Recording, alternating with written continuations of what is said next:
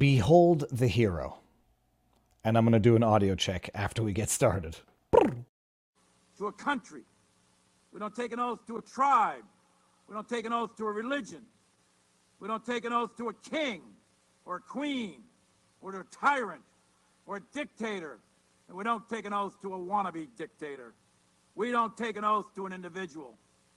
We take an oath to the Constitution, and we take an oath to the idea that is America, and we're willing to die to protect it.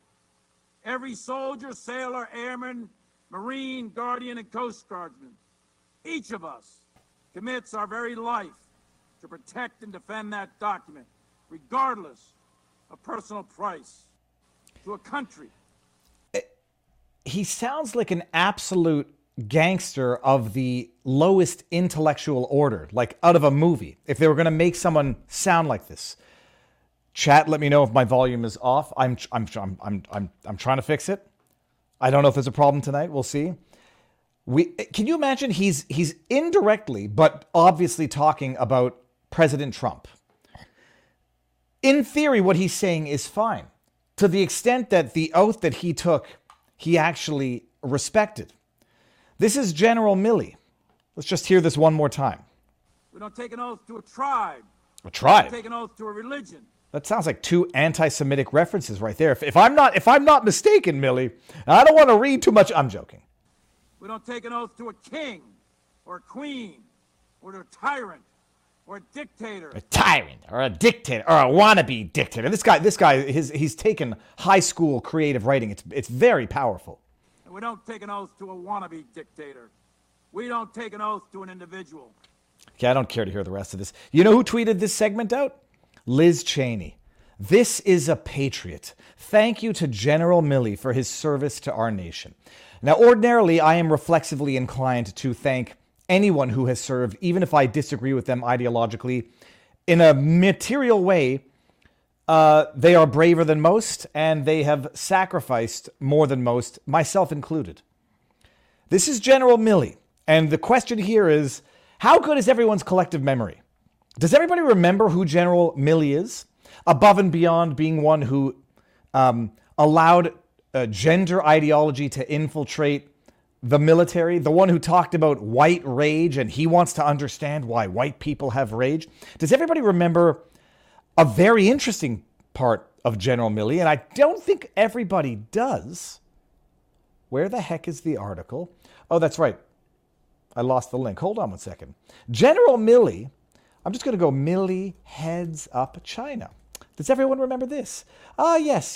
Here, this was just a mild, nothing of a scandal. He's a hero. He's a patriot. He doesn't serve a dictator or a wannabe dictator. Yet he said that he would give China a heads up. Admitted. Let's see if gosh, these websites with their overlay ads are borderline useless. This is from the New York Post from September 29th, 2021. Millie admits he would tell Chinese general if U.S. launched attack. It's like they speak in these beautiful platitudes, like heroes, like people with principles who respect the Constitution, as though we've forgotten all about this. How long is this video here? No intent to attack. And it was my task to make sure I communicated that.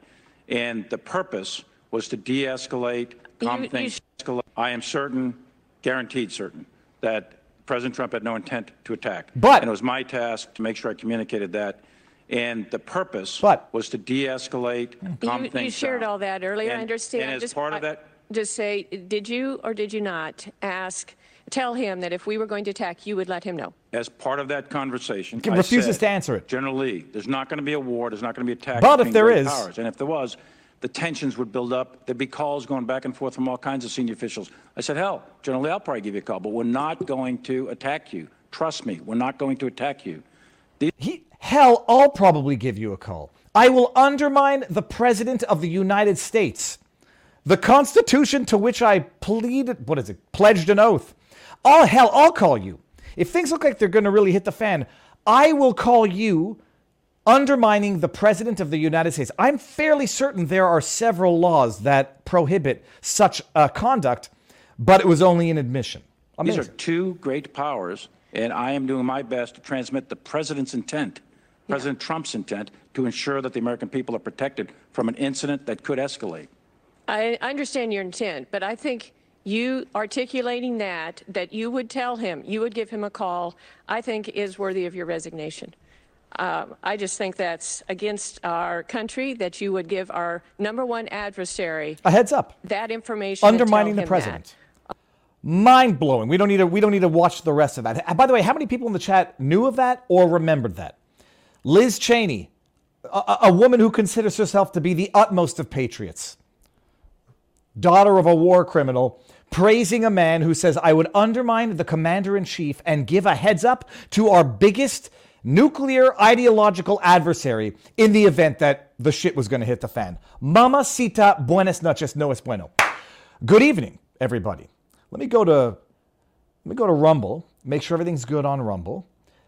There's that persisting glitch, which looks like it's been fixed. I've opened up Rumble in two separate windows. When I open it in one banner, sometimes I don't get to see the chat or the Rumble rant plugin. So we're good on Rumble. Well, actually, I don't know that we're good. I checked. Let me just, before going any further, let's see that we're good on Rumble. We're good on Rumble. Let's make sure that we are good on vivabarneslaw.locals.com. Looks like we're good based on the comments. We got Alberta Rosie says he is a criminal. Psychedelic Math says buenas noches. I don't actually speak Spanish. I speak French. Bonne nuit. Bonne nuit tout le monde. On a des nouvelles qui sortent de Canada, le pays qui devient un pays géré par un tyran. Canada has become a country governed by tyranny. We'll get into it during the show tonight. You've seen the newest thing, the newest headline. The CRTC, which was governed to issue its own directives as to how the Online Streaming Act is going to be implemented. They're going to regulate any platform that hosts a podcast that makes more than $10 million a year. And, don't worry, everybody. They're going to stop at $10 million. They're never going to lower it to $1 million. We'll get there. All right, but before we get there, before we get into the Rumble rants, you all may have noticed this video contains a paid sponsor, because it does. We're going to talk about the RNC debate tonight, but I met the Field of Green sponsor in person. They like me.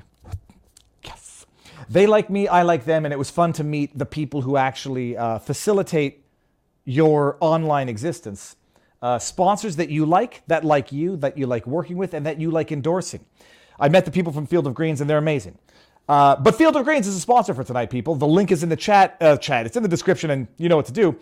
But I'll just give you the lowdown on Field of Greens. Powdered greens, desiccated greens. Some people think that I have a lisp, which I do.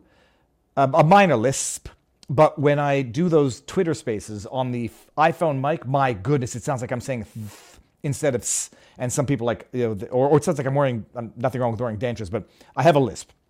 So desiccated greens, not defecated greens. Desiccated, it's of the origin of French, sec, ou desséqué, I don't know. It's dried, pulverized greens, fruits and vegetables that they pulverize it into this powder. You take 1 spoonful twice a day. 1 spoonful is a serving of fruits and vegetables with all of the antioxidants. The next best thing to eating raw fruits and vegetables, most people don't know you're supposed to have 5 to 7 servings of raw fruits and vegetables daily. Most people do not have that.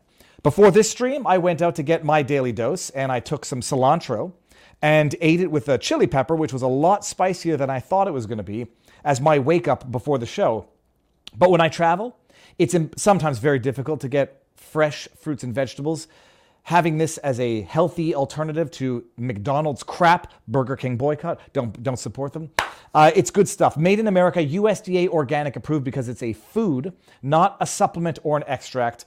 You go to fieldofgreens.com. It'll bring you to Brickhouse Nutrition, but promo code VIVA for 15% off your initial order. The description is in the link. Hold on, we have a guest. What do you want? Get over here. All right, Winston is in the house.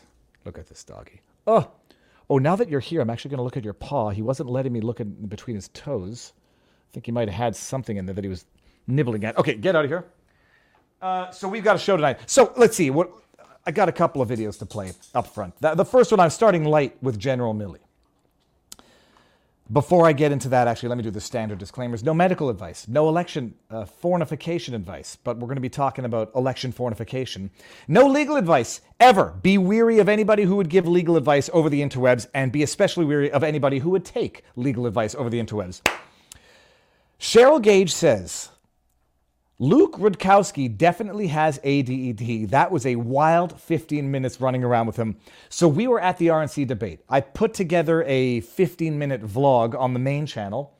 That did not include the walk around with Luke Rudkowski.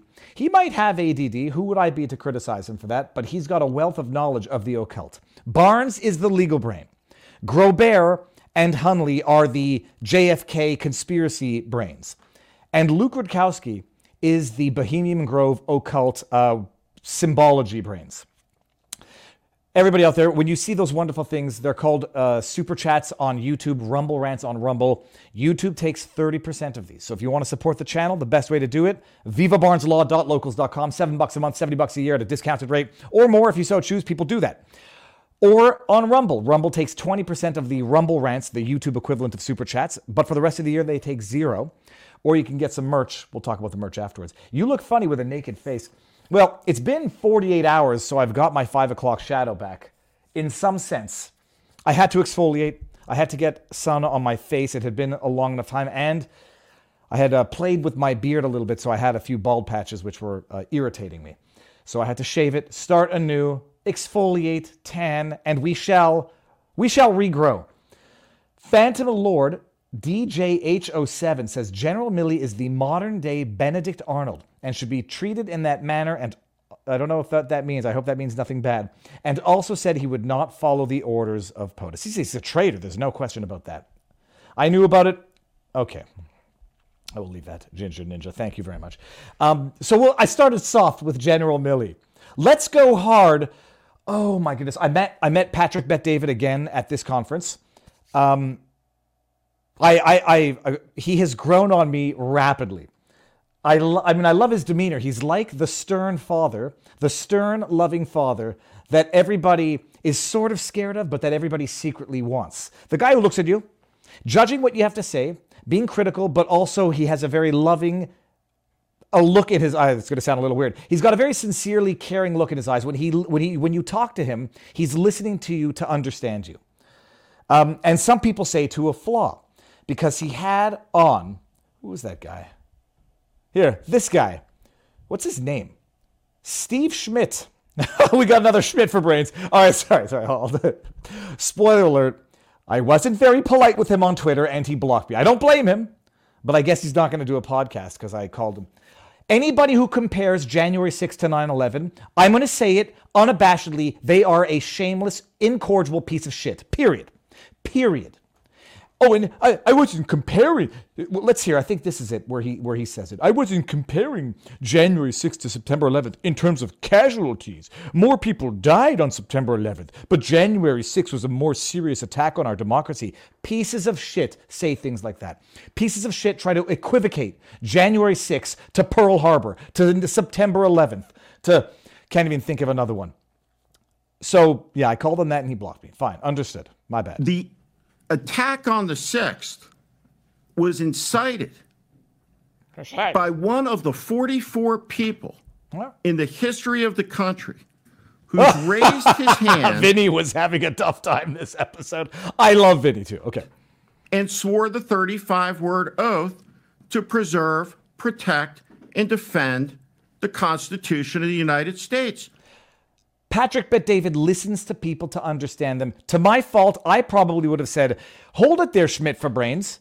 What did he do specifically to incite what you just referenced there? What did he do to incite it? Oh, is it when he said, go down to the Capitol and protest peacefully and patriotically? Is that in your demented mind incitement? But let's let the man speak because, some people fault Patrick Bet-David for even giving this guy a platform to spew his absolute idiocy. And I say, good on Patrick Bet-David. Stupidity needs a bullhorn, not a wet blanket. Period. It was the most grotesque betrayal and abdication of presidential responsibility in American history. That was. Protest peacefully. This was a fraudulent election. That's the biggest abdication.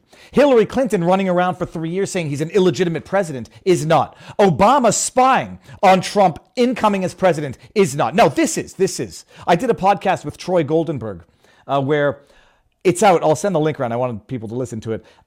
He's a young libertarian kid. He'll learn. He's young and naive, but he says, it was, he doesn't support Trump's the violence that ensued the transition of power. And it's like, there was no violence coming from Trump. There may have been a violence at a protest turned into something of a riot. Fine. But you don't think unlawfully spying on your incoming president from the outgoing administration is violence? It's political violence. You don't think calling him an illegitimate president, a Putin tool, a Russian asset is not violence? It is. So horse crap, Schmidt for brains. It was the most, whatever the hell he just said. But let's let this bullhorn keep going here. It constitutionally disqualifies him, in my estimation, from... It constitutionally disqualifies him, in my estimation, from holding... Oh, Peter Schmidt for brains is now also the lead dictator of the world. Screw you, plebs. You don't get to decide who you vote for. Schmidt for brains does. Holding office ever again. How could anybody look at what happened? Look at him. It was a tour? It was. How fucking dare you? How fucking dare you? He can turn to Vinny on Patrick Bet-David's podcast and say, how fucking dare you? And then he blocks me for calling him a world-class piece of shit. You can dish it, Schmidt for brains. You certainly can't take it, especially when you're called out for being an absolute raging idiot. You compare Jan 6 to 9/11, you're an idiot. Guided around? Mr. The guy that was supposed to be this crazy wild man. Okay, here's my question. Steve, how do you explain the countless FBI agents in plain uniform that Congress won't even tell us how many? Because it didn't happen. No. It didn't happen. It didn't happen. It didn't happen. And Ray Epps just got charged with one measly misdemeanor 3 years later after being on the FBI's most wanted list for actions that put other people in jail for 17 years. It didn't happen. Listen to me. I'm telling you it didn't happen. Led the violent insurrection. Oh, yeah, by the way, let me see this. Can I saw that? Oh, now you're going to go to Tucker Carlson. People are fucking rotting in jail for 30 years. Yeah, because they're criminals. Because they're criminals. What the hell does that look like? Okay, what does that look like to you? One video. Look at the violence. I don't give a shit. Just because you're yelling doesn't mean you're right. No, it doesn't matter. That's one piece of video. Yeah, Why don't we show the hours of footage of them Tucker Carlson. Okay. What do we got here? It's Tucker Carlson, so it's got to be wrong. But I'm what's his name? Steve Schmidt from the Lincoln Project. So I've got to be right. Carlson here. We got a guy. We got Tucker Carlson. We got a guy who's got his own show on Russian Ashley TV. Babbitt, God rest her soul. We got the king of replacement, domestic terrorist. Look at this violence. Domestic terror. I say let Schmidt talk. I would have had him on to push back a little bit more on certain substantive matters. Oh, it didn't happen?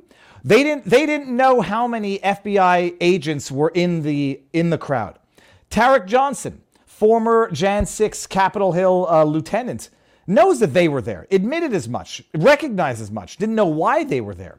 They had infiltrated the Proud Boys. Allegedly. They had infiltrated the Proud Boys. They had infiltrated the Oath Keepers months in advance as evidence of the seditious conspiracy and violent insurrection overthrow of the government that they knew was coming on January 6th, and yet no cops. How do you explain that, Schmidt for brains? So after that, he blocked me. But I can understand it. Nobody likes being called names on Twitter. Oh, lordy. So that was another one. That podcast is painful to listen to because you want to jump in and you want to interrupt at every step of the way where he comes out with absolute, utter horse crap. Now, before we get into the actual part of the show, we'll have a little bit of lightheartedness. I went on not a drift boat, but a charter boat. Like we went fishing. It's called Real Floridian Fishing, REEL Floridian Fishing. They're on Instagram. I wish they were on Twitter because I've been tagging the heck out of them. Look, when I was a kid, my dad took me out once on a boat, and I remember we hooked a mahi-mahi, and it jumped out of the water and threw the hook. I remember the day was uneventful on the boat, and that damn shitballs.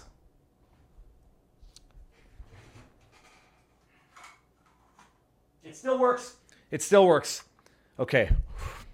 It lost a bit of the frame. I'm going to fix that afterwards. Gosh darn it. Okay, that'll stay there. We went fishing, and it wasn't the greatest experience. And it was like, and then I tried to take my kids out once before, and it's like it's expensive and it's long. And if you're not catching fish, you have kids coming back with my childhood memories, and you have the adults saying, "Ugh." We went yesterday.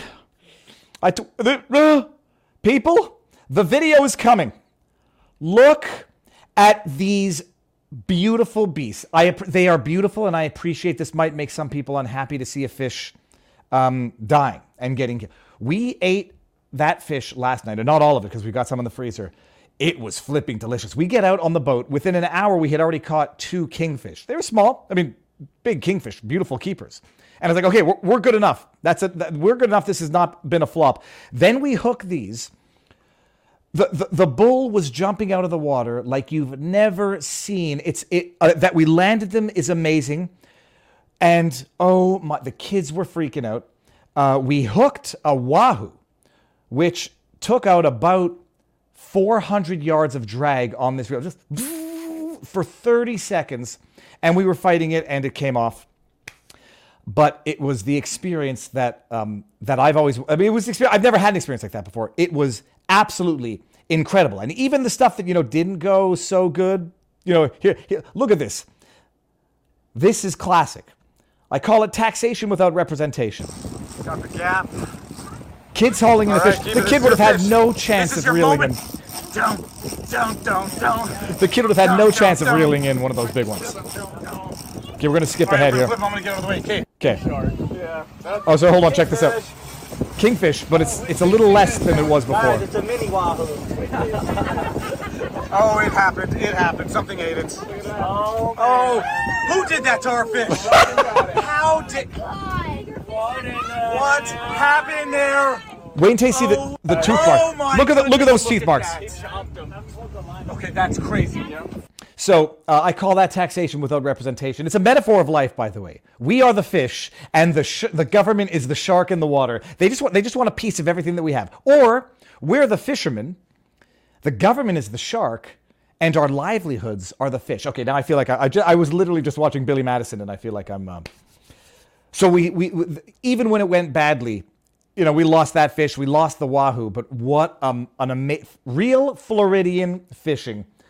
Fantastic. And then what was I going to say? Oh, the wahoo that got off, doesn't matter. And the fish was delicious. We had the kingfish, we had the mahi-mahi, and we had, we call it what they call a porker of a porgy. A very fat, juicy, beautiful porgy as well. Delicious. The lobster of the sea. Okay, now, as Barnes is in the backdrop, let me see one thing here. I'll do the Rumble rants afterwards. Everything is good all around. You have the link to YouTube, so get your butts over there because we're going to end. You have the link to Rumble. We're going to end on YouTube in 7 or 8 minutes. Robert, you good to come in? Oh, he's fixing his tie. Booyah. Sir, how goes the battle? Good. Okay, Robert, now I'm going to ask you because I noticed it. You got a new book over your shoulder. What book is it? It's a little shout out to Dave Rubin. We're still on Kerry Lake's side here, Dave. Good luck to you. The Kerry Lake's great book, Unafraid. Which is out that people can get. And she was at the debate where we were at, that she had to endure it along with us. I guess we should probably still keep a secret that Dave Rubin privately confessed that he's on the wrong side and he's waiting to come back to the Trump side. I should say, but Robert, not everyone might know. Everyone might not know about the beef between Kerry Lake and Dave Rubin. Now, Rubin accused Kerry Lake of I think the word he used is lying. I'll say at the very least there is discussion to be had because Kerry Lake was on. It was on Patrick Bet David as well, right? And then she said, Patrick Bet David. Yeah, she was on Patrick Bet David. And then she said that DeSantis shut down the beaches in Florida, closed the nightclubs, and Dave Rubin. And I want everyone to understand, I love Dave Rubin. The only reason I'm not chiming in on Twitter is because it just gets misunderstood too easily. Rubin tweeted out, "This is a lie. You need to push back on it." DeSantis never shut down the beaches in Florida.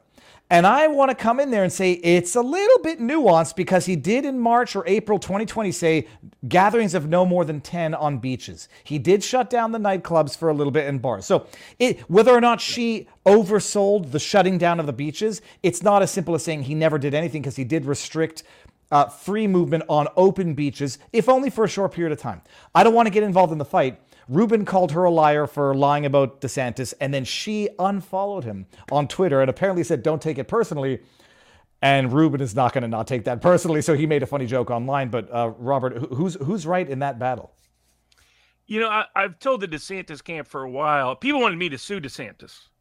People forget DeSantis through much of the 2020 had basically the same position as Trump. I know DeSantis fans don't want to recognize that. I lived through it, so I remember it very well. So when Trump was better on the pandemic, DeSantis was generally better on the pandemic. When Trump was bad on the pandemic, DeSantis was generally bad on the pandemic. It was in 2021 that DeSantis, late 2021, DeSantis had his own version of Fauci there in Florida. One of the great myths that DeSantis people push is that he fired him. No, he didn't. He extended him all the way through to late 2021. And DeSantis was mostly saying pro-Fauci things through large parts of 2020, unfortunately, and he promoted the vaccine far more than Trump ever did. What he gets credit for, deservedly, is two things: siding with Trump towards the end of 2020 and reopening the state. He didn't fully reopen until September of 2020, for those that don't remember.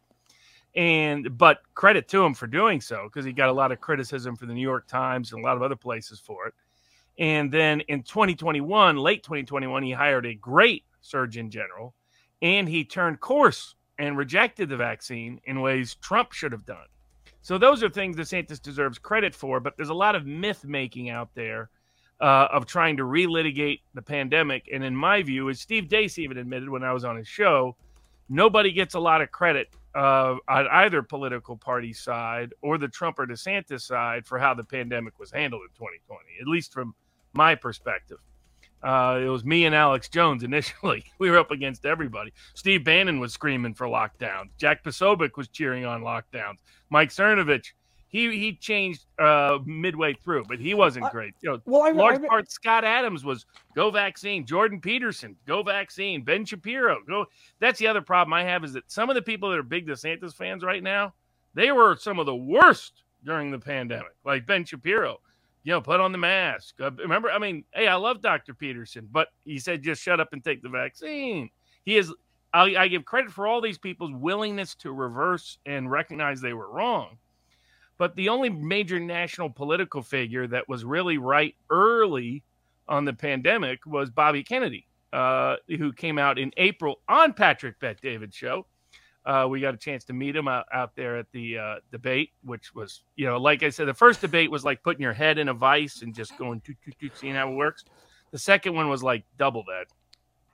We'll do our review of it afterwards. But who was the first Surgeon General in Florida before? I forget his name now.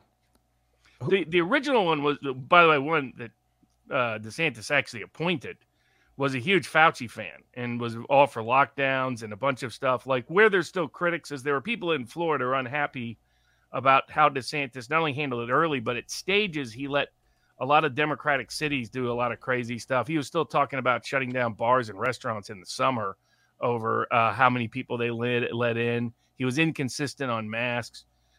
Again, he deserves credit for reversal when he did. It's just there's this fantasy land version that he was always standing up against. Actually, there are 8 states that never issued the lockdown orders that DeSantis issued, that he kept in place all the way up until the fall of 2020 in part. And so I get, for people that moved to Florida to experience like Ruben did, the horrors of California, Florida was definitely a lot better than California.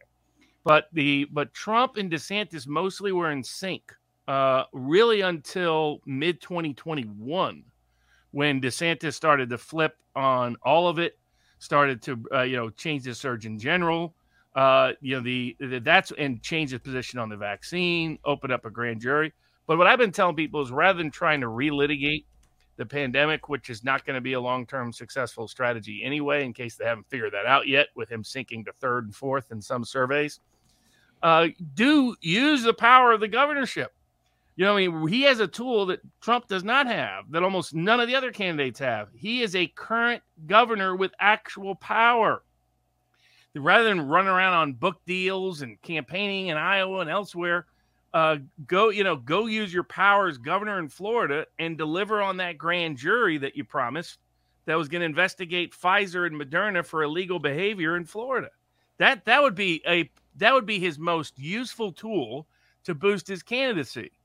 But who that would conflict with is a lot of his current big donors who wanted that to be nice show for the press and the headlines, but don't want it to do anything. And I can tell you, as of now, they have done nothing. Brooke Jackson is one of the key witnesses in that. To my knowledge, they haven't even reached out to her. So, the DeSantis is not helping himself, and it's a kamikaze campaign anyway. But if for all the DeSantis supporters out there, if you advocate for him to use his power now to make a difference with where the power he has, rather than re-arguing 2020 over and over again. Yeah, and I also just think it's not good to be fighting among friends, even if it's just political banter and you take it with a grain of salt. But Robert, just so that nobody thinks I'm making stuff up, this is the Ron DeSantis website. The date is March 17, 2020. Bars and nightclubs, under the direction of Governor DeSantis, all bars and nightclubs throughout Florida will close for the next 30 days. Yada, yada. The beaches.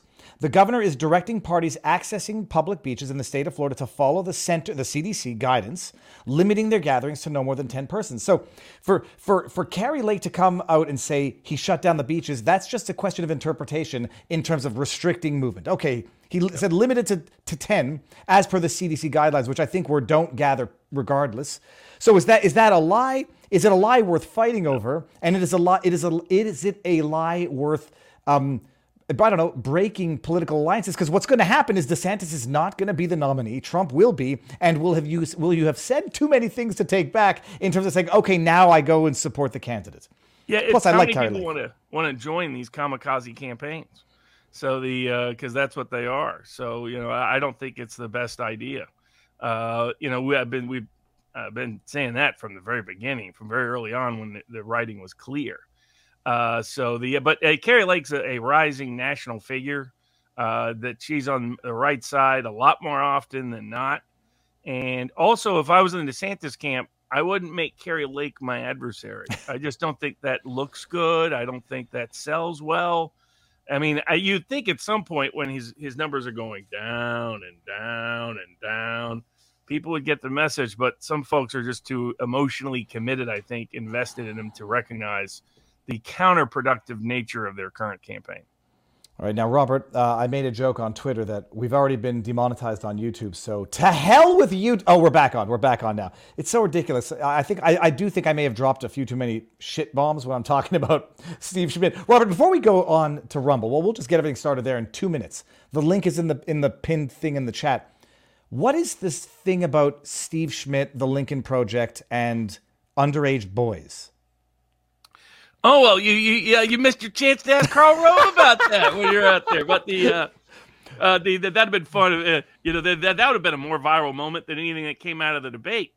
Viva Fry Canadian challenges Karl Rove outside. So Steve Schmidt's background is he was a John McCain guy.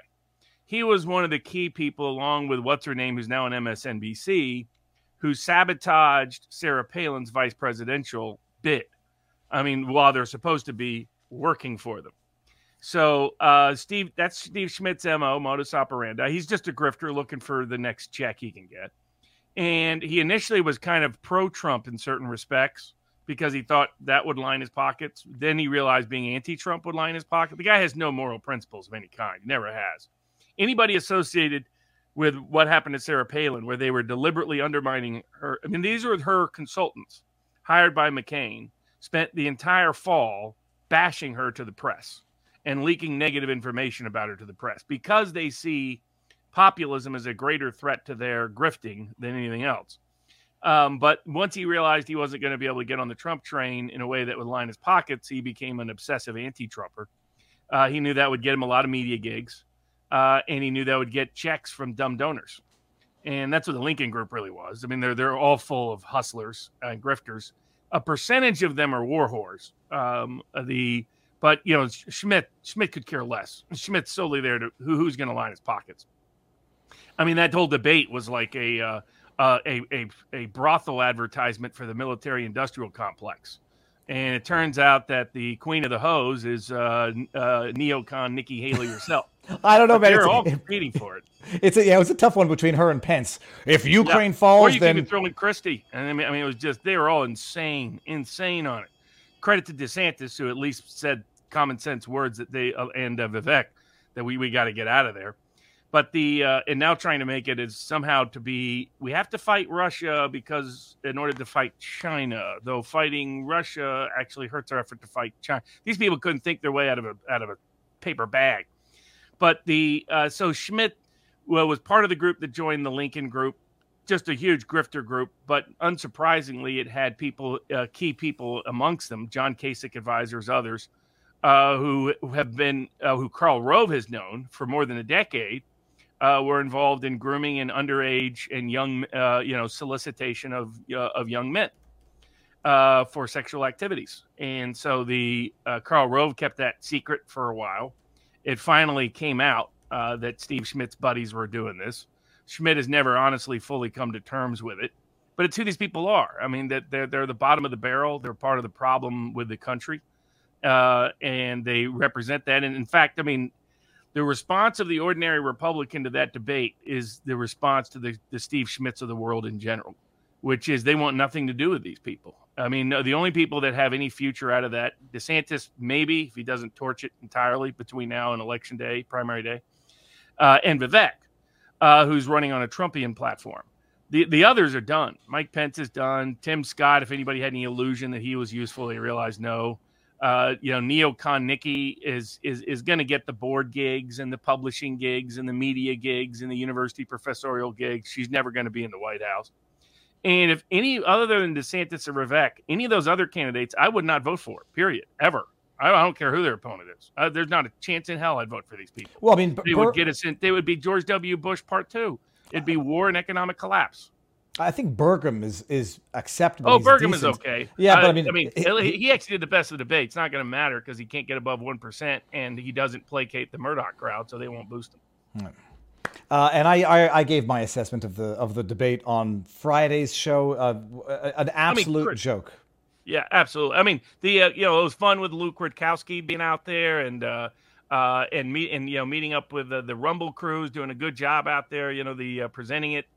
The nicest people I thought there were the people who work at the Reagan Library. Credit to all of them, the volunteers. They were very Reagan-esque.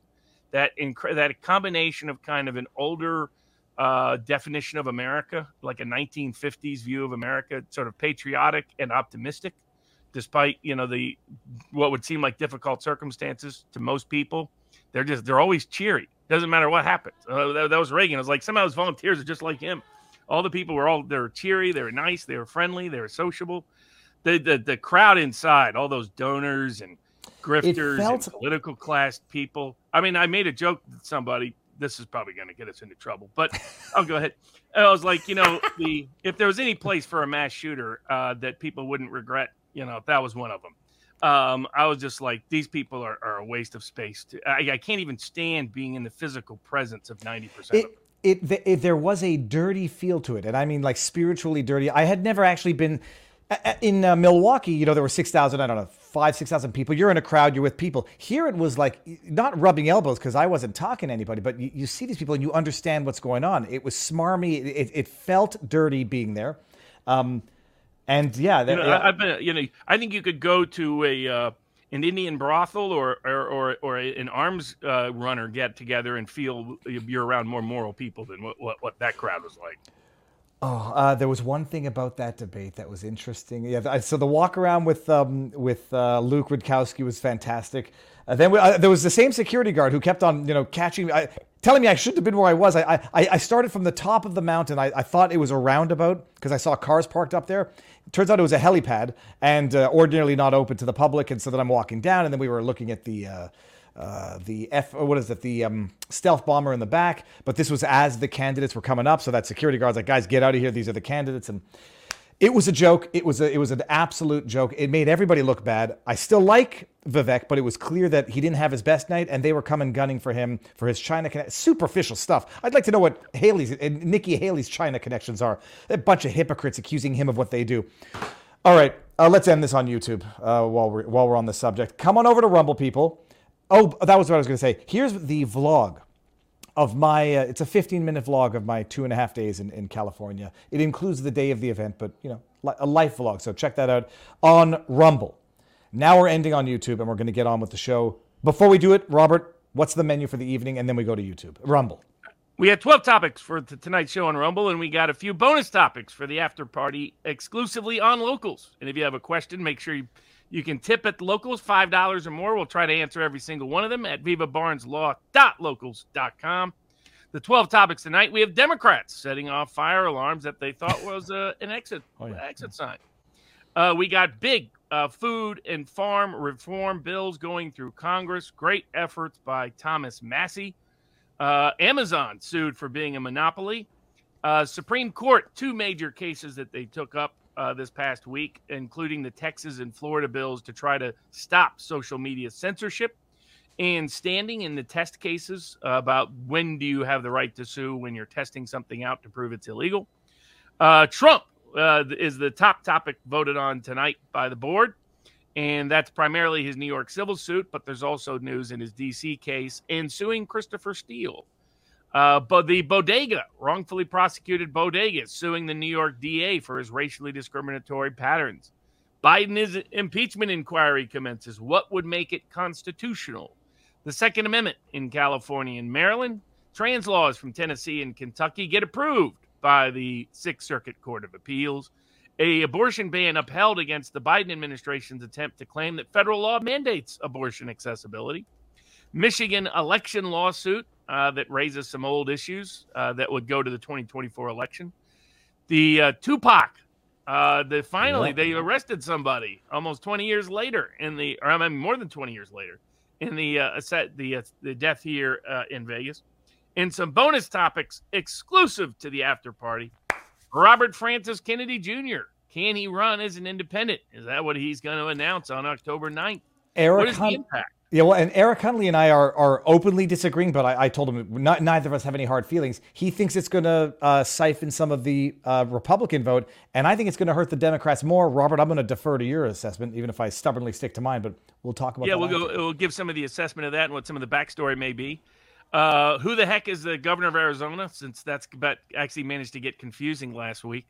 When is the groomer label not liable? California is trying to impose mileage limits on your car, wants to track your car. I mean, that's some of the nuttiness coming out of California. And a lawsuit involving Better Call Saul and Liberty Tax Service. I have questions about this, Robert, because I have questions about it. We'll get there. Okay, ending on YouTube. Get your butts over to Rumble. The link is in the pinned comment, but it's Viva Fry on Rumble. Ending in 5, 4, 3, 2, 1. Okay, closing it down here. Let's make sure that we're good. And how many are we? We're over 15,000 already on Rumble. Magnificent. What's topic number 1? I got to pull up my email with this. Oh, it's the Democratic fire alarm. Oh, Robert. Okay. Do we need to see the picture? So, okay. They're voting on whether or not to the spending bill, which would avert a government shutdown. The accusations now are that the Democrats are the ones who are trying to delay the vote so that there is a shutdown. I thought they were criticizing the Republicans for that last week, saying that they're playing, hostage with Americans. Apparently, there was a stopgap pay vote going on, and if it got through, there'd be an extension to averting the shutdown. And Jamal Bowman, for those of you who don't know, he was in the news for, I think it was him who had something of accosted someone with some questioning in the hallway. I think that was him. I may be mistaken. Either way, the dude not apparently pulled the fire alarm, which then evacuated the building, caused delays, but apparently they still got the vote in anyhow, and was accused immediately of having broken the law and tried to interfere with official congressional proceedings. He says his explanation is, I pulled the fire alarm because I thought it would open a locked door because I was in a rush to go vote. I wasn't trying to delay anything. I was trying to get there fast and I couldn't open the door. And I thought this thing that's a fire alarm would open the door.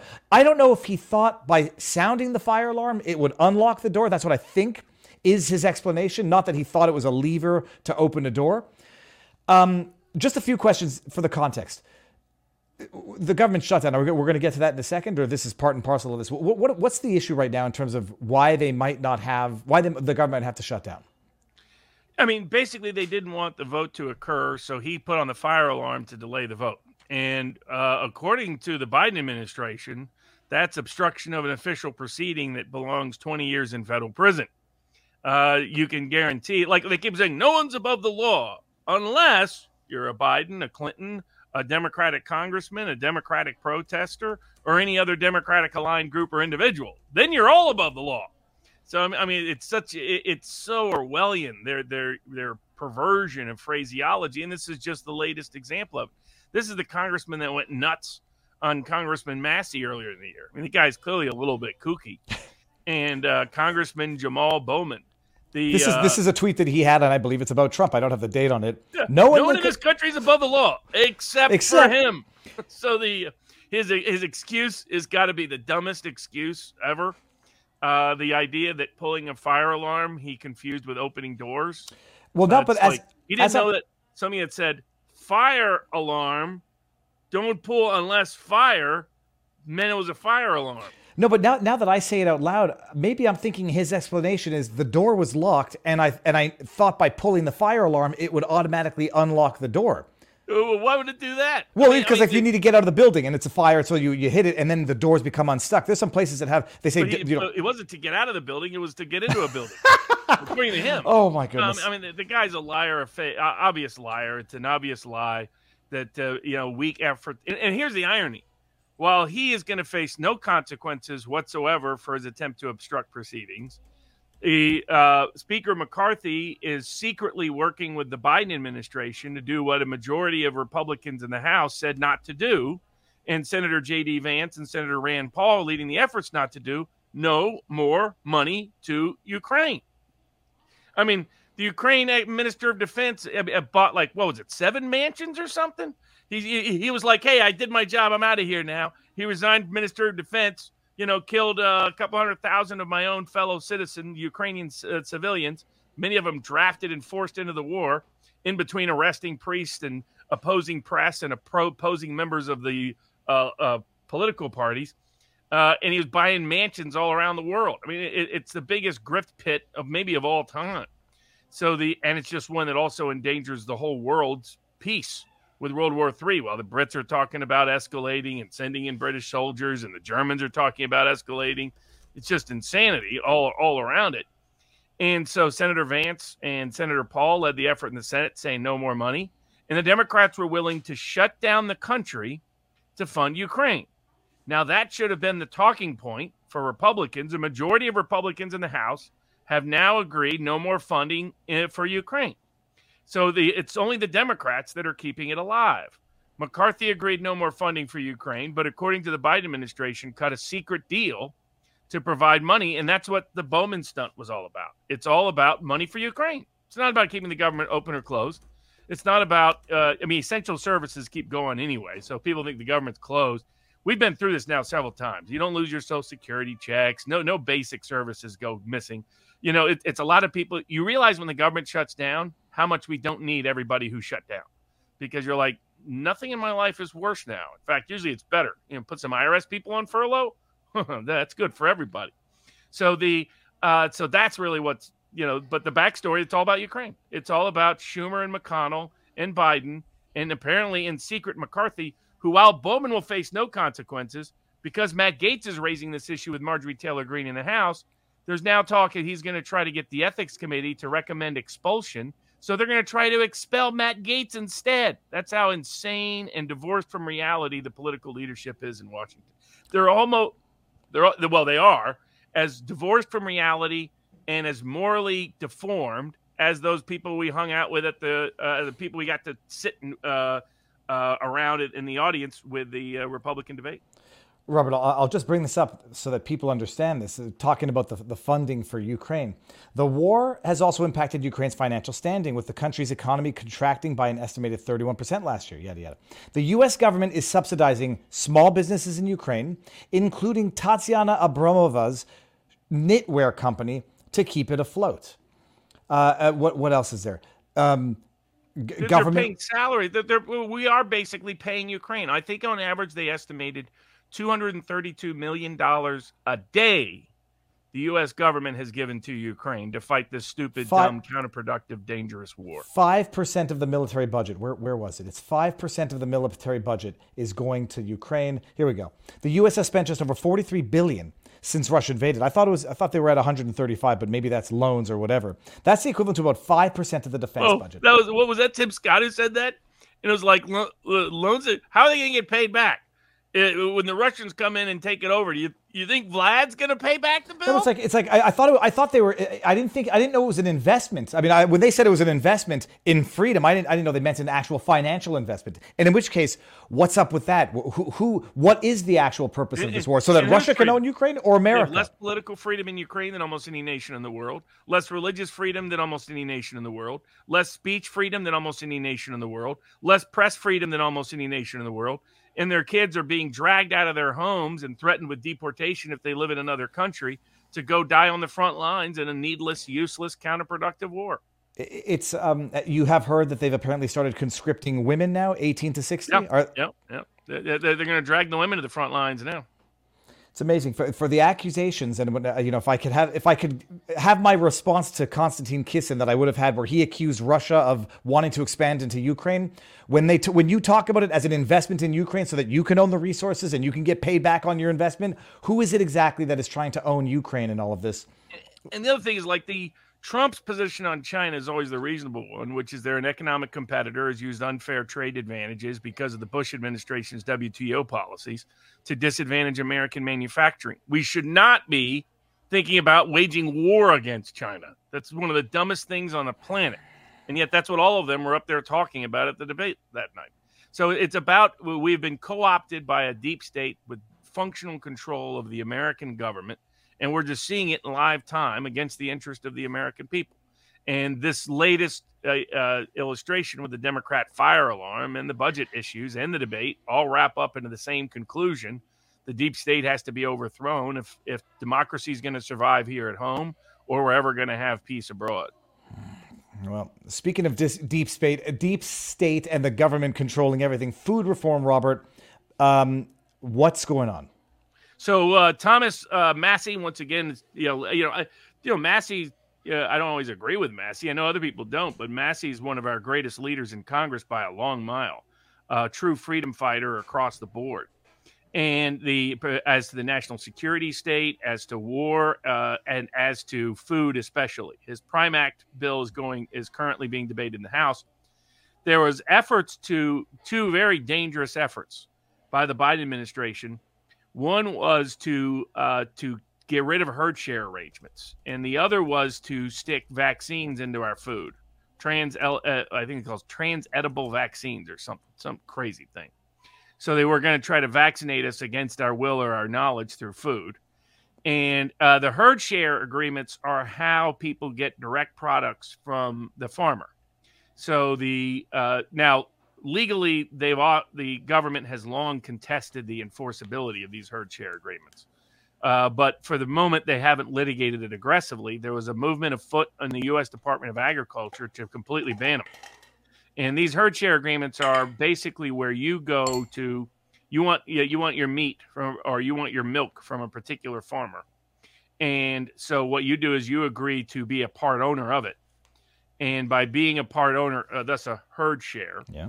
And by being a part owner, you're exempt from a range of federal laws. Now, again, the U.S. government takes a different view, and it views that you're not really exempt from those laws unless you strictly meet certain limitations of the herd share agreement. And most herd share agreements out there need to be written in a lot better way.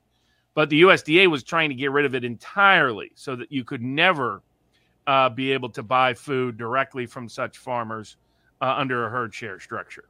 And Thomas Massie led the effort in the House to defund that, say if you can't spend a single penny nickel, dime, or dollar enforcing such a rule, and it passed the House. So again, credit to Thomas Massie recognizing the problem and taking aim at it right away. He also recognized the danger of these sticking vaccines in our food, defunded that, also got a successful vote on that.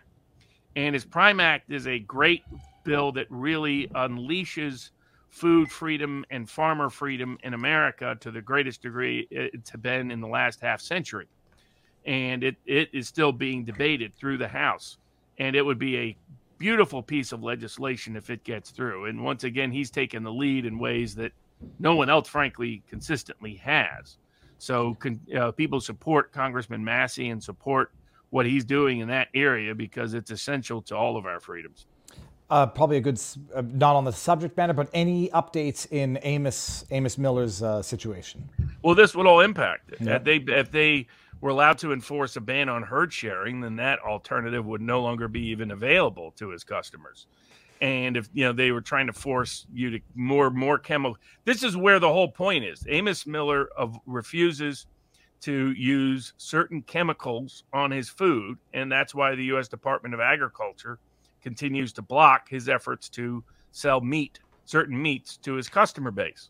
Now, they have approved allowing him to sell other people's meats to his customer base, and we're going to see how that works, and he's going to locate the meat that is the safest of that available meat. It's still USDA regulated meat, but the USDA claims that there's a whole bunch of provisions that have the least chemical problems or controversies. Well, we're going to test that out, see whether that's true or not true. So we have achieved that part, but the ultimate objective so that people can buy everything. I mean, right now they can buy a bunch from Amos MillerOrganicFarm.com that you can get from him. But, the USDA has made it as difficult as possible for him. And so right now there's a bunch he can sell. There's a bunch he's trying to be able to sell. But the ultimate solution requires real food freedom in America, which was going to require legislative reform, part of which is in this bill. So this bill directly impacts, obviously, him, but it also impacts everybody because it's your right to decide what goes in your body rather than the government. Well, but Robert, they don't know better. Everything when it's governed by big government regulations is better, except it's not. There was the documentary on Netflix called, it wasn't called Poisoned. I think that was, no, I think it was called Poisoned, about how, the biggest problems and outbreaks that you have are at these massive facilities, not on the smaller, farmer to individual scale. And as we discovered in the pandemic, you can suddenly have price shocks because we have de facto monopolies in the meat industry. In poultry and meat. And now there's a bunch, there's still certain meats that are exempt from coverage. I think it's like water buffalo, some other things, like some of that you can order direct from Amos Miller. But a lot of stuff you can't. I mean, imagine if we got to the point where when you went out fishing and brought all those fish back, the government says, no, you can't eat them unless they go to a fish factory first. I mean, that's the insane. It's basically big agriculture has taken over the government, and they're in business and in bed with the deep state. And it puts not only our food choice at issue, it puts our food security at issue. Yeah, they would prohibit me from giving some of those fish fillets to neighbors in the neighborhood. All right, very interesting. I like Massie, and I don't know very much about him, but I've discovered him late and recently. But it seems like an amazing. He's from a great town, Covington, Kentucky, a little town that I have familiarity with. All right, now, so speaking of one government monopoly to another, FTC suing Amazon for monopoly, unfair, I don't know if it's unfair business practices, monopolistic practices. And it's an interesting thing. I read the actual FTC filing. So they say there's going after them for monopolistic behaviors, but not on the basis that Amazon is a monopoly, but abusing of its power to basically impact the market, to deter competition, to artificially inflate prices by, for example, I didn't know that they do this. It's glorious to sell stuff on Amazon.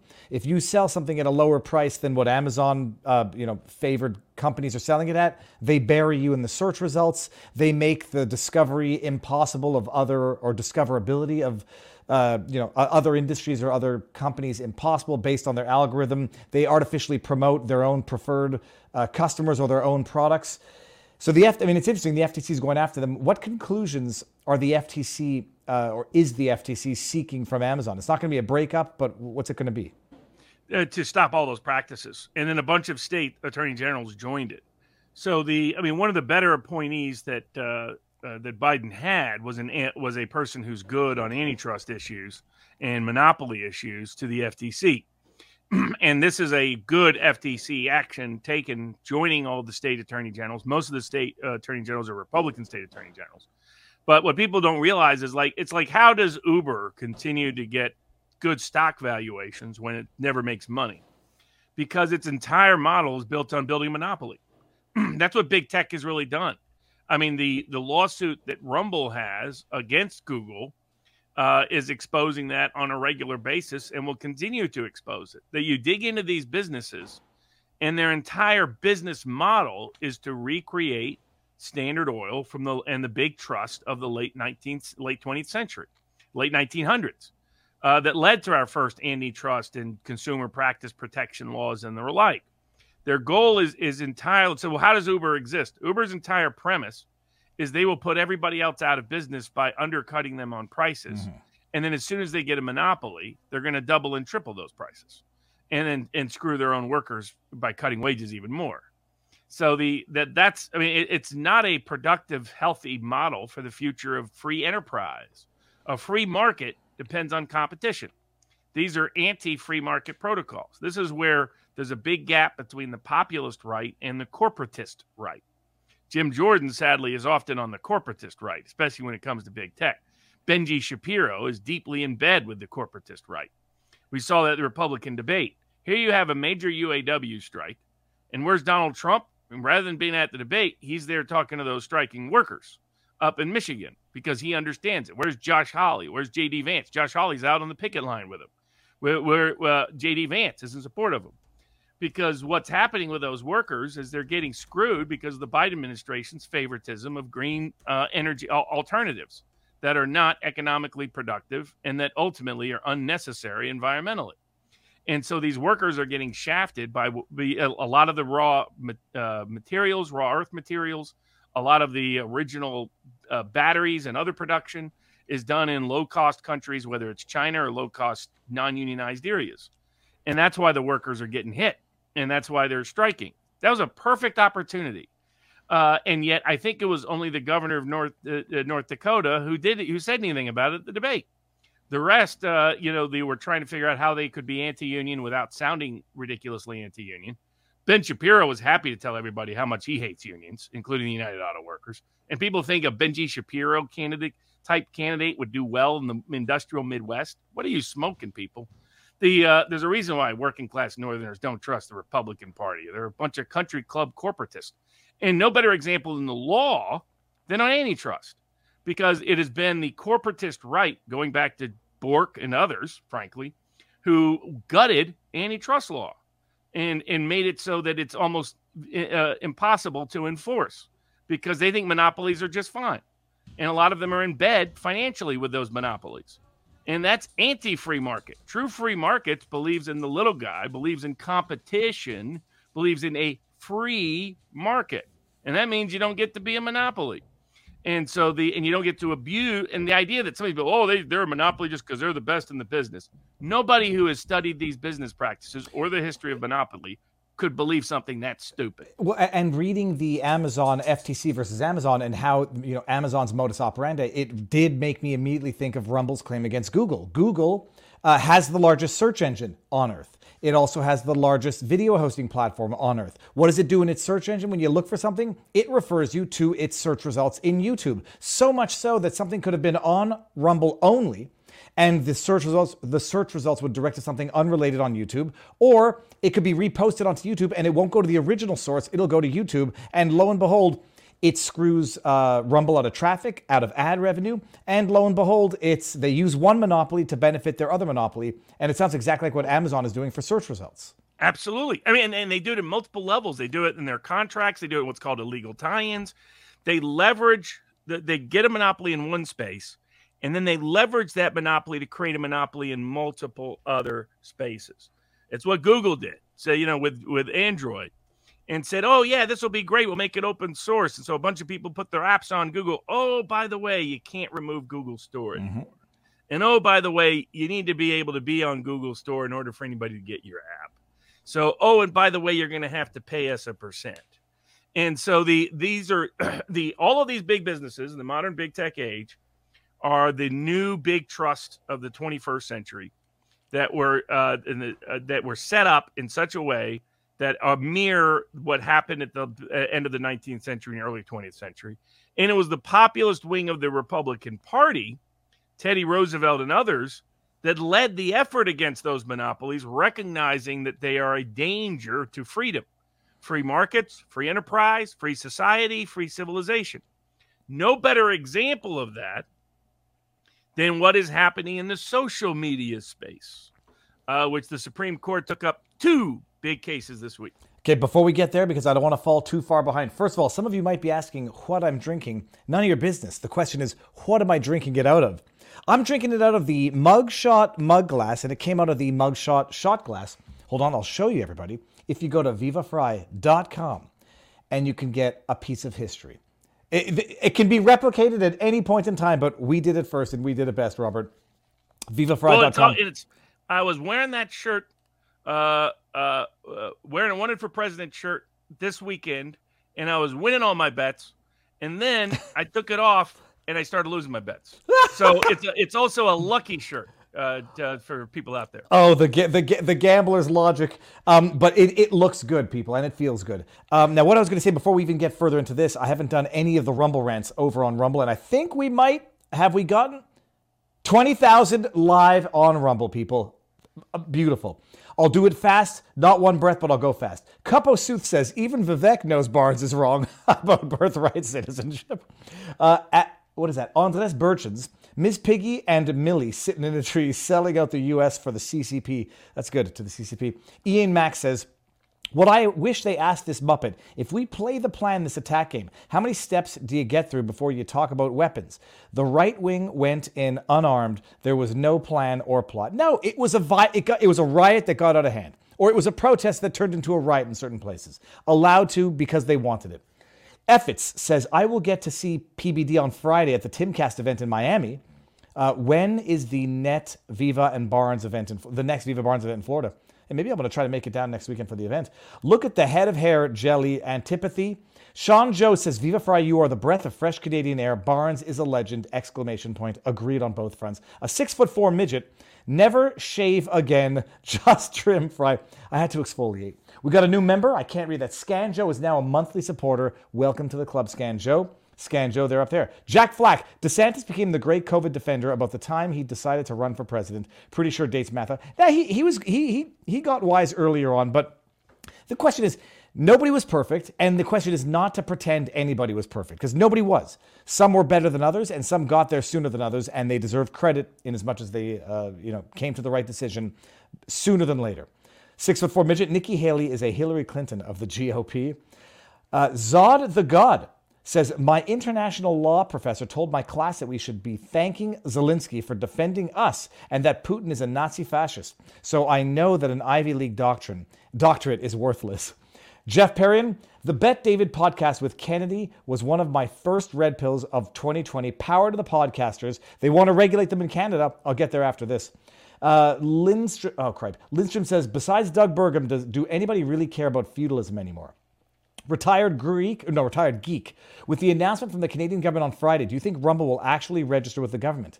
And then we got WD Adams as a new monthly supporter. I'm going to get to that in a second. Retired geek. Ryu Kirito 01. Amazon isn't just a monopoly online, but they have hands in trucking, warehousing. They also run, I think, 40% of the back of the internet. Going to keep asking you guys to do a sidebar with the council on the future conflict. Screen grab. I think Stan's take would interest you guys. And then we got Alex Davy Duke. David, thanks for going nuclear on Health Canada, still promoting COVID vax as being safe and effective, but phase 3 trial isn't complete until December 23rd. What the fuck? Give the vax to children. Criminal, and I agree. Robert, did you hear what they want to do out of Canada? They want to force any podcast hosting platform that with an annual revenue of more than $10 million to register with the CRTC, the Canadian Radio, Television, Communication, whatever, to govern online content. And Some people are going to say, oh, it doesn't apply to small podcasters, blah, blah, blah. If anybody thinks they're going to stop at revenue of $10 million, you're idiots. They're going to squeeze the blood there. They're going to start there so that some people say, oh, it's only 10 million. It's only going to be Rumble. I presume, geez Louise, Rebel News is more than 10 million. Post-millennial. Oh, they're coming after everybody. Register so that we can make sure that you're, adequate. And if we don't decide to certify you, whatever that's going to mean, good for you. No okay. doubt. But speaking of such social media censorship efforts, the Texas and Florida laws, Supreme Court has agreed to take up those cases. It probably enhances them taking the Biden case, the Biden censorship case up as well, all at the same time. But these are the big cases that are going to govern the ability to limit social media companies' capacity and power to censor, either with collusion of the government or without.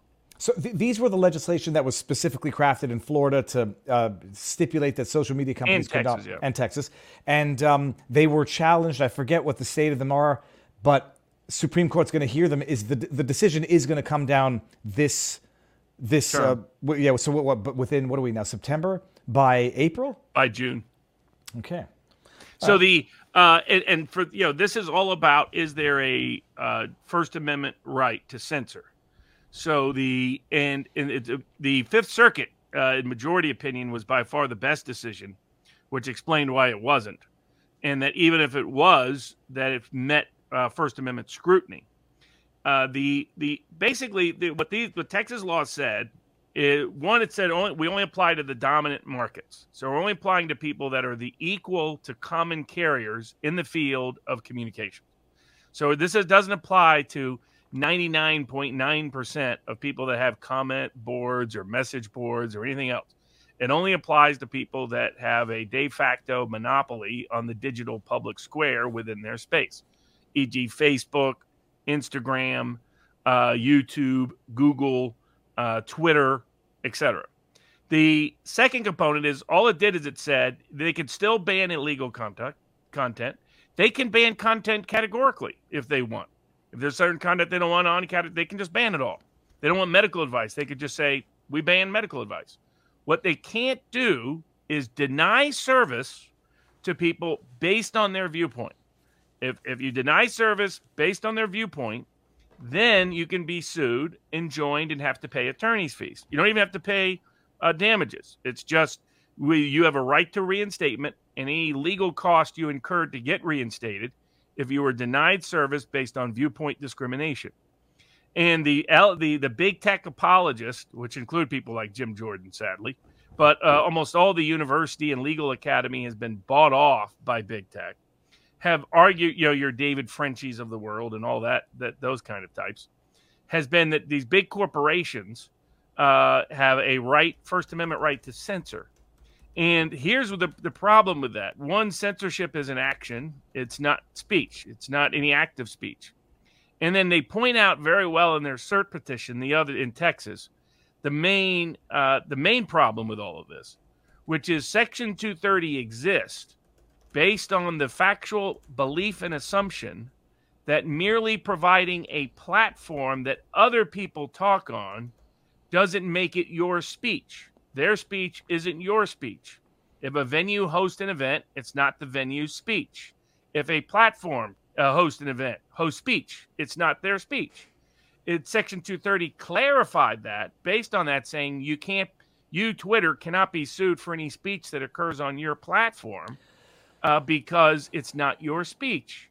So if it's not if providing service doesn't constitute speech, how does denial of service constitute speech? It doesn't. And that's why they should prevail, and the Supreme Court should find that denial of service does not constitute permissible First Amendment protected activity. I know you've explained it before, and I still I do not understand how they get around this. The whole thing about Section 230 was, if we exercise... to the extent we do not exercise editorial control, we cannot be sued for defamation, for all these other things, for First Amendment violations. The argument here is we want to exercise editorial control and also not be susceptible of suit under Section 230 immunity. I don't understand how this argument is not the very argument that would strip them of Section 230 immunity protection. I know you've explained it. I just don't understand. It should have been, but what happened is courts gutted that part of Section 230 and interpreted Section 230 as just granting immunity without limit. Immunity without limit, merely for operating as a platform on the as a platform. But one consequence that that Texas and Florida are arguing is, by definition, that means they cannot be, if providing service is not speech as a congressionally found fact that thus extends immunity to big tech, then denial of service cannot be speech either that has any First Amendment protection. Again, these laws don't impose any limits on their ability to put fact checks on things, content warnings on things, any of that. It only prohibits them from denying service to a user based on that user's viewpoint.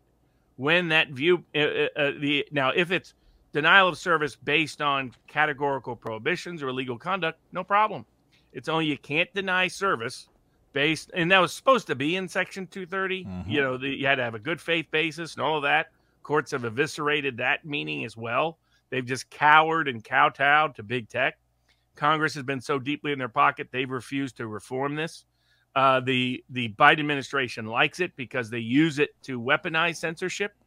And now the Supreme Court's going to hear all of it. They're going to see how the Biden administration's weaponizing it in the Biden versus Missouri case. And they've got the two Texas and Florida cases saying we've got serious problems. This is the remedy. And the Supreme Court has recognized this in a multiple set of other contexts. They've said merely providing a platform doesn't equal speech, which means denying access to that platform for venues and other people, or laws limiting it don't limit the First Amendment rights of that venue. So the logic is clearly applicable here. And so now what happened, 4 justices we already know align with the states. The question is, what is Barrett going to do? What is Kavanaugh going to do? What is Barrett going to do? What is Roberts going to do?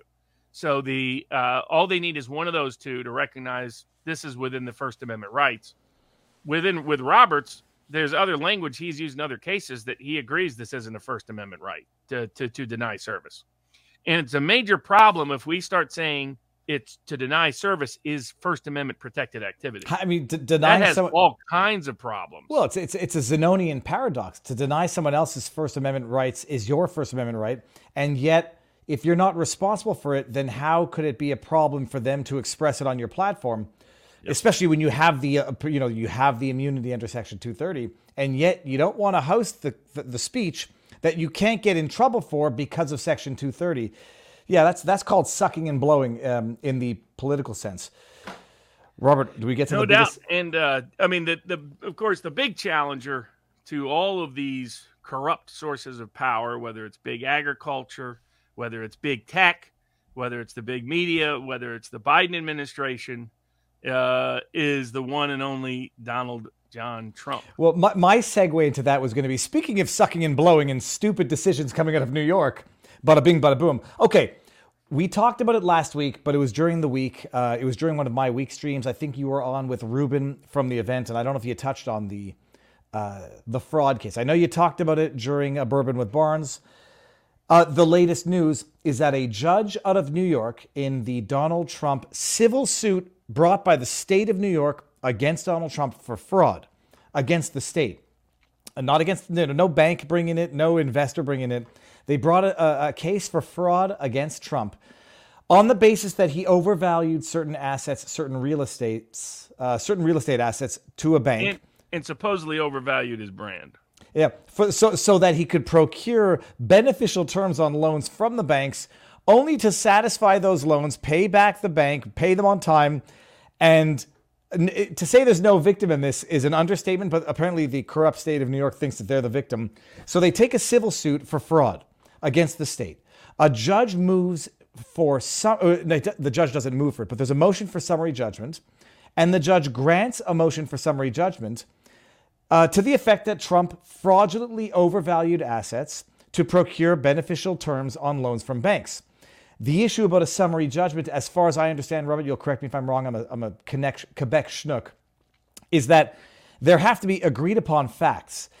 which there weren't in the context of this motion for summary judgment, but the judge stipulated one of the agreed upon facts was that Mar-a-Lago is worth $18 million. Now, as we went fishing yesterday and we're driving down the canal, one of those inlets, or what are they called? The intercoastal.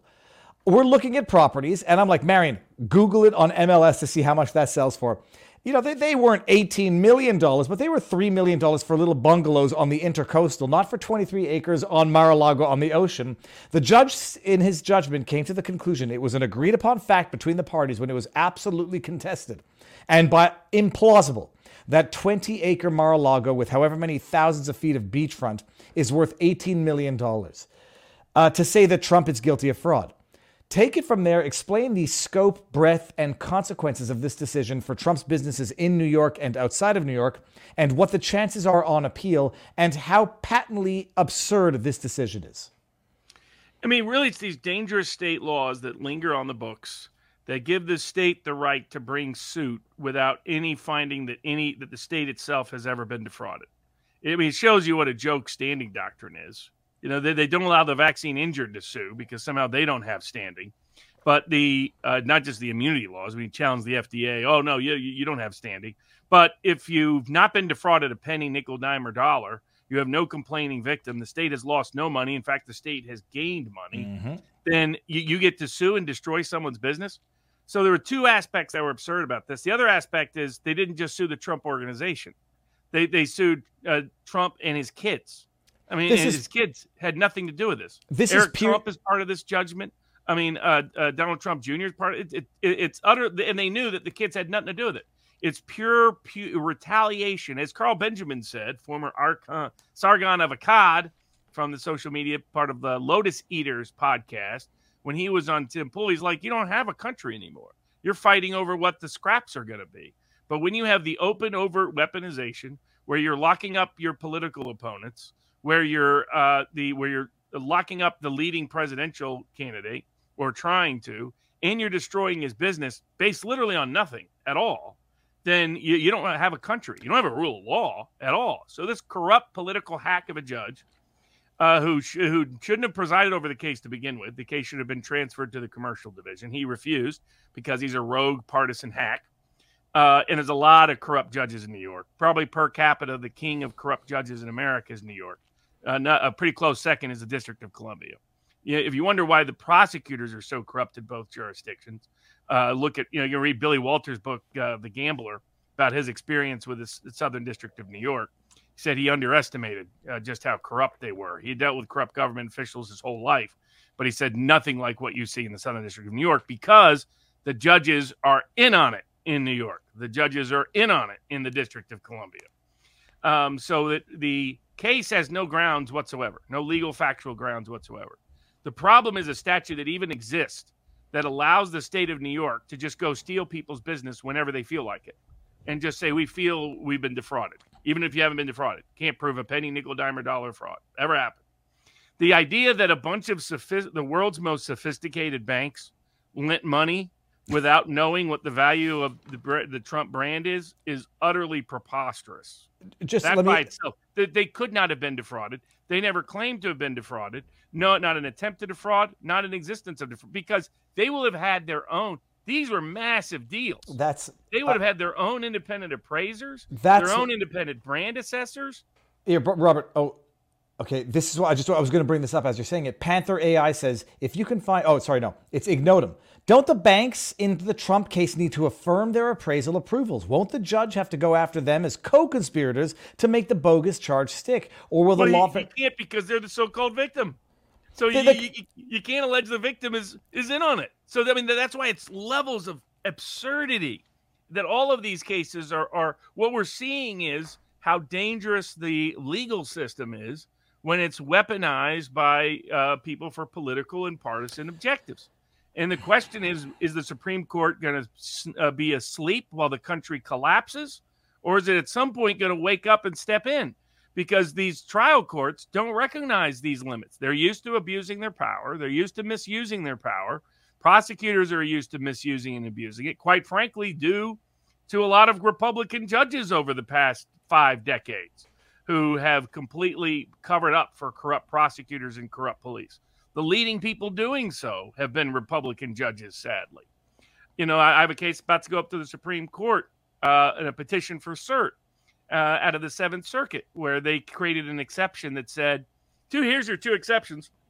One is you're not allowed to go into somebody's house to arrest them for a misdemeanor. So what you do is you just grab them, throw them out of the house, and then magically the rule doesn't apply anymore to these three Republican Seventh Circuit corrupt judges who think they're going to be up on the Supreme Court. And I say corrupt because I say they're corrupt for partisan purposes. I don't mean quid pro quo corruption. The second component is that it's a part of a case I had before the 10th Circuit too. It's okay to shoot somebody dead, tase them, or beat them as long as they're not yet arrested. So that's not excessive force, you see, because you only have a right against excessive force, according to these conservative judges, if you're actually in custody. Until then, we can beat you, shoot you, and tase you. Ha, ha, ha. I mean, this absurdity has come out of the conservative wing of the legal academy.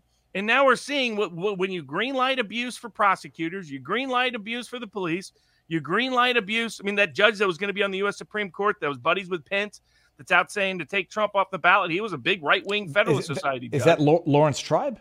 No, Tribe is the commie. This is his buddy. Sorry. The buddy from the Fourth Circuit. This is a guy who said you can strip Americans of all civil rights and civil liberties without constitutional protection as long as the president calls them an enemy combatant. It was a bunch of right-wingers there. Woohoo! Ben Shapiro was woohoo! Cheerleading that kind of nonsense. I mean, you don't have to follow Matt Walsh, Michael Knowles, or a lot of them, but they Jeremy Boring, the well-named Boring, to realize their authoritarian tendencies, their fascistic proclivities, quite frankly, are barely under the surface. They're all excited about El Salvador's method of cracking down on crime because they think mass arrest is a wonderful thing. They've never met a prosecutor they thought was bad. They never met a police they thought was rogue. They never thought an executive action that was done during the Bush administration was problematic, and that's why we're here.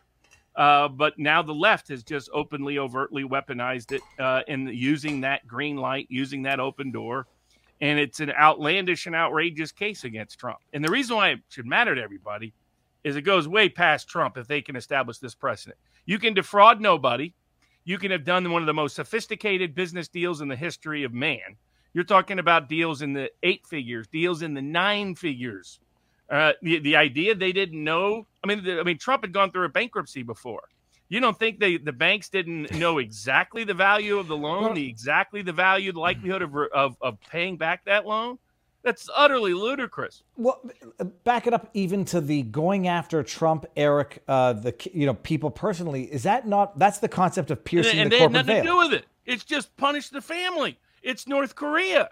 How does North Korea keep a lid on everybody? You act up, they punish your family member. That's why they keep their mouth shut in North Korea. That's why a lot of them don't try to flee. Because unless they can get their whole family across their act of trying to flee, it's their daughter that gets punished, their son that gets punished, their parents that get punished. I mean, this is the same. I've been trying to tell people the left today in power thinks like the Soviets, thinks like old school communists. Robert, the left today in power think like the left of yesteryear in power as well. 1930. Don't think 1960s, think 1930s. That's who these people are. They love authoritarianism. They love secret service agencies. They love deep state activities. They love war whoring overseas. As Glenn Greenwald's pointed out, it's the Democratic Party leadership that is leading the fight on Ukraine, not Republicans. And it's Republicans who are the only ones pushing back against it. At least the ones that are honest and honorable enough to keep their oath to their representatives, to the people. So it's ludicrous on its face, but Trump defrauded nobody. The fact that he's been found guilty of civil fraud when they cannot say that there was a single victim ever, that everybody was richly rewarded, including the banks. They cannot prove that the banks thought they were ever misrepresented. There's no testimony in the record. The banks think that anything was ever misrepresented to them. But the banks evaluated the assets themselves. There's no question about that. And what the judge is trying to hide is the fact that the banks came in with the same valuation that Trump came in with. So I mean that's now. So putting all of that, so no one was defrauded. There's no victim. The fraud is the judgment. It's applied to punishing family members that had nothing to do with the underlying transactions. It's North Korea. It's New York pretending they're North Korea. It's a denial of right to trial by jury. It's in the wrong form by being in the not being transferred to the commercial court system there in New York.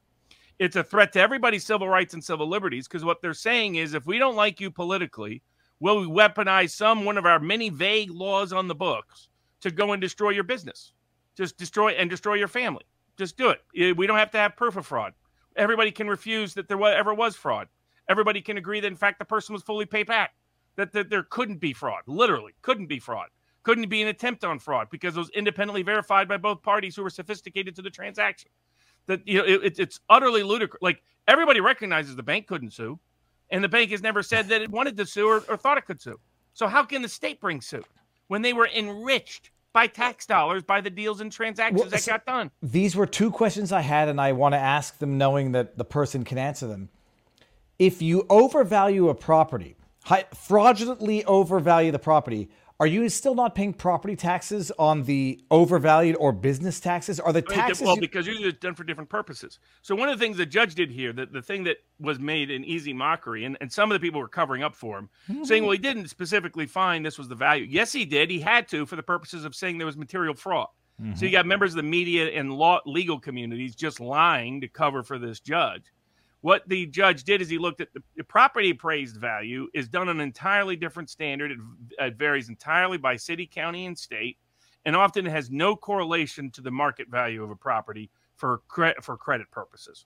And you can debate it and whether that's good policy or bad policy by cities and counties and states to have. But by the way, they profit from it when the government comes in and takes your property. Government comes in and takes your property. They argue, oh, no, it's the lowest possible value that's equal to the appraised value, not the value you could actually get on the open market for it. So, if you deal with eminent domain litigation, you deal with this all the time. So is the government always defrauding people then, according to this definition? Don't wait for the state of New York to make that claim anytime soon.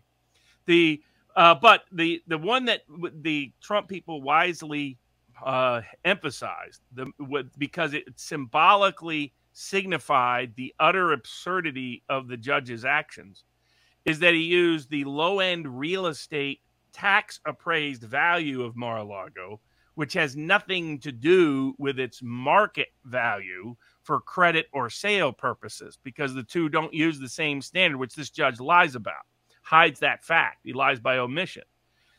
And said Mar-a-Lago was worth $18 million. And the reason why everybody, even the real estate market, was like, that's one of the most absurd statements we've ever heard. They don't realize judges lie every single day in America. Probably nobody lies more in office than judges do. They have to get to the conclusion they want to get to. So they mostly lie by omission, but there's plenty of times they lie by commission. And in this instance, properties next to Mar-a-Lago, you can do an easy Google search. Rush Limbaugh lived nearby, other properties that did not have the same acreage, properties that weren't on the ocean, properties that didn't have both ocean and intercoastal waterway access, properties that did not have a brand associated with it that has sold well in the service and real estate industry for almost half a century, nor a product that is affiliated with a known existing popular resort and public figure that are valued at $100 million or more. I'm trying to bring it up. $100 million or more. Mar-a-Lago's $500 million easy. It was a 2.3 acre lot. I'm just trying to find the actual listing. I had to double check it. A 2.3 acre lot that's been on the market for $150 million. Now maybe there's something that's 10% of the land with none of the brand value, with none of the prestige value, is if you just do is worth $150 million. But Robert, so you multiply that. That means there'd be plenty of appraisers, by the way, who would go in and say Mar-a-Lago is worth more than $1 billion. And all he did was list a valuation that was less than $500 million. It's like between 340 and 500. I mean, that was a low-end valuation of Mar-a-Lago, and the banks knew it. That's why they were happy to lend him the money. But Robert, the steel man is going to come in and say, well, there's heritage conditions on the property. There's a destination that they have to adhere to. It has to remain a country club. So that would greatly... All of which would have been factored in by the banks and the appraisers that put in that valuation. And again, and those limitations aren't real limitations when you're talking about Mar-a-Lago. because its real value in terms of its brand, in terms of its some of those heritage deals are generally boosters of value rather than reducers of value. And let me just maybe have an original thought that might be wildly intelligent. Robert, even if the argument is that he overvalued them to get better terms on the loan. So let's just say he says, okay, if I overvalue them to $500 million, I'll pay 3% interest as opposed to 5% interest on a $100 million loan. I'm no mathematician, but that doesn't make any sense if you could say, give me a smaller loan and I'll pay higher interest, but it's going to be lower aggregate than if I overvalue it and pay a better interest rate on $500 million. And the idea that a bank, these sophisticated, some of the most sophisticated banks in the world, had any disagreement with them and thought they were being is just nuts. And that's the lie that the Attorney General, this is a proceeding that never should have been allowed to proceed because this Attorney General got elected promising to target Trump before she knew anything about him. Leticia James. Selective prosecution in violation of the First Amendment. But because the federal courts refused to step in New York, refused to step in Florida, that's why we're here. We have courts that are asleep at the wheel.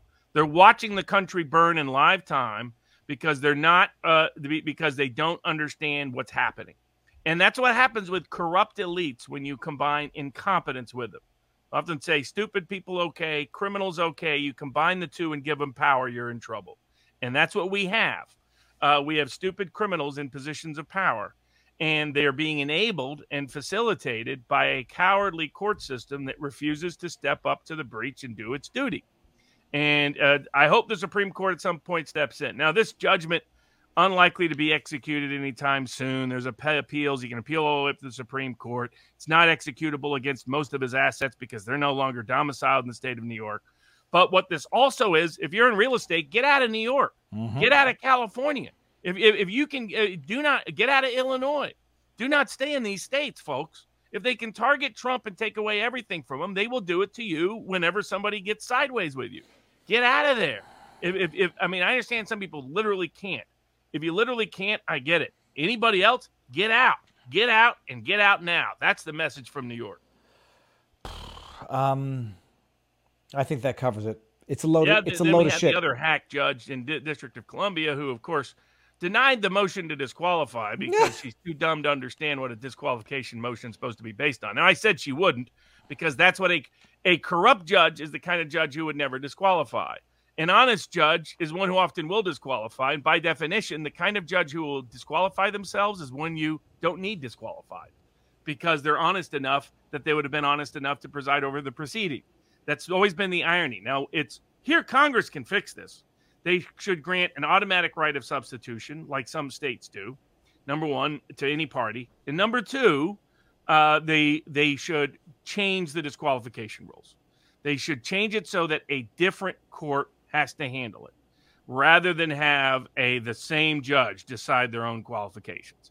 Because the problem is the very nature of bias being so unavoidable that you can't stop your prejudice from impacting your proceedings is exactly why you'll never recognize that bias for disqualification. We have the same rule, at least in Quebec. You make a motion to disqualify, it's the judge whose disqualification is being sought who adjudicates. That's great. Imagine pissing off the judge and saying, you're biased piece of rubbish, recuse yourself. And then it's like, screw you. Not only will I not, I'm going to keep myself in and good luck for the rest of the file. Exactly. Why would you? They never should have done this. That they should have established a different procedure. An honest judge would transfer it to someone to rule on anyway, but these judges are not capable of that. Her main legal error, though, is that she didn't even use the right standard. The standard is, could someone, is the language in the law, someone perceive her as biased. Instead, she explained why she wasn't biased. But that's not the standard. The standard is whether someone might perceive her statements as biased. And so she didn't even apply the right standard. Now, fortunately, this is an appealable issue, as this judge decides on the illegal, unconstitutional gag order being sought in the case. And so I'm glad they brought it. They now have issues they can run up the flagpole. And then the same in so, I mean, that's the update. So we'll see where that progresses. And then Trump is taking proactive action. He sued Christopher Steele for his conspiracy in Russiagate and everything related to it. So that was good to see him proactive on that side of the aisle. Now, hold on one second. There was one more question I had about the judge. chutney. She does not recuse herself, and she gets to adjudicate now on the pending motion for the gag order. So there has been no order on the gag order being sought by Jack Smith, which is narrowly circumscribed like my... Oh, that's what I was going to say. I was going to say like my ass. If you see me moving around, it's not my hemorrhoids. I believe I have a sciatic nerve that has been pinched. And so my leg is under a little bit of pain, so I'm trying to relieve the pressure. Sitting on my butt all day long, it's having its impact. So she denied the motion to recuse. She's going to stay in and judge for now. They're going to go make a motion for permission to appeal. The gag order's coming. And what was the other thing? The DC stuff. Oh, so yeah, Trump is suing Steele. Robert, I mean, I like that he's doing it, but am I wrong in thinking he's got a 0% chance of any form of success against Steele, considering that a court authorized, Steele will say, look, okay, I made a mistake, but the court authorized this, so how wrong could I have been, or how much... Well, but not him. In other words, that he was complicit in a wide range of behavior, but he was not a government agent when he did what he did. So he can't rely on any court-ordered authorization when his deceptions to the FBI were part of how that court order came about. He can't profit from his own fraud. So factually and legally is good grounds. It's whether there'll be a court that will hold Steele accountable, which is an open question. What jurisdiction did he file in? I'm not sure what the. I thought for a second it was the UK, but I haven't seen the actual filing, so okay. I don't know. Oh, not like anybody needs any evidence that Steele lied. It was a fabricated piece of rubbish done specifically at the request of, who was it? The DNC leaked to the FBI by Sussman, who gets acquitted. And all paid for by laundered money through Mark Elias and Perkins Co., disguised as federal election legal opposition. Expenses. Oh, God, yes. No, and also when they get caught when they get busted, the DNC pays $135,000 for mislabeling the funding. Hillary Clinton $8,000, but Trump faces a 36 charge indictment out of New York, and no one's above the law. Jamal Bowman. Oh, that's a lot. That's a Robert. Well, speaking of insanity out of New York, someone else is fighting back against New York corruption. Hold on. Oh, this is who, Robert? I'm looking. The bodega. Remember the bodega? Oh, yes. Please take this one because you know more than I do about it. Oh, I just know that it's basically the headline. But for those people who remember, this is the bodega that defended himself against an attempted armed robbery. Charged with murder for stabbing the guy who was kidnapping him at some sort of weapon point. Charged for murder because of political pressure, and then they dropped the charges because of political pressure, and now he's suing. Yep, and his point is that he's exposing the New York DA's racially discriminatorial prosecutorial preferences, amongst others, and saying that the prosecution was brought for racialized reasons. In this case, it's the black district attorney targeting non-black defendants for special prosecution, while, if it was a black defendant, he doesn't prosecute at all. And so there's multiple examples of this with Alvin Bragg. So Bragg is now facing a major civil rights suit over his wrongful prosecution of the bodega. Fantastic. I mean, it won't go anywhere. These are coming out of corrupt districts, it'll go nowhere. But good to see, I guess. Yeah, we'll see what happens in New York. It'll be interesting. It's a different kind of theory being pursued than the typical theory. So we'll see if the New York courts are capable of impartial administration of justice, which so far they have failed to answer that question in the right way.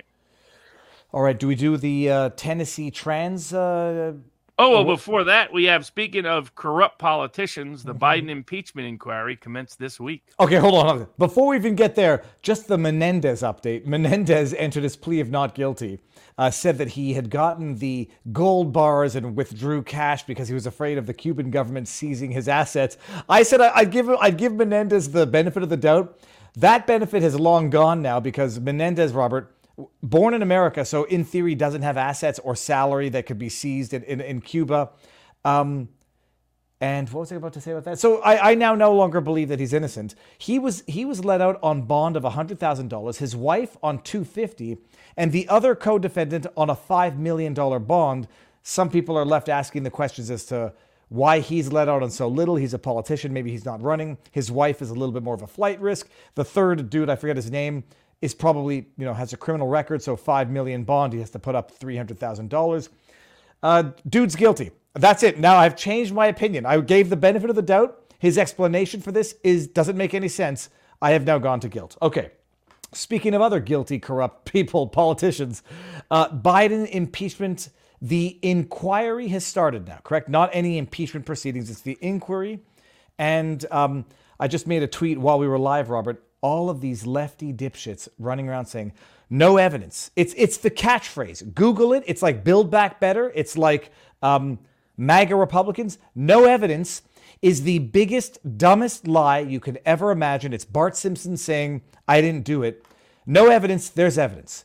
They started the inquiry.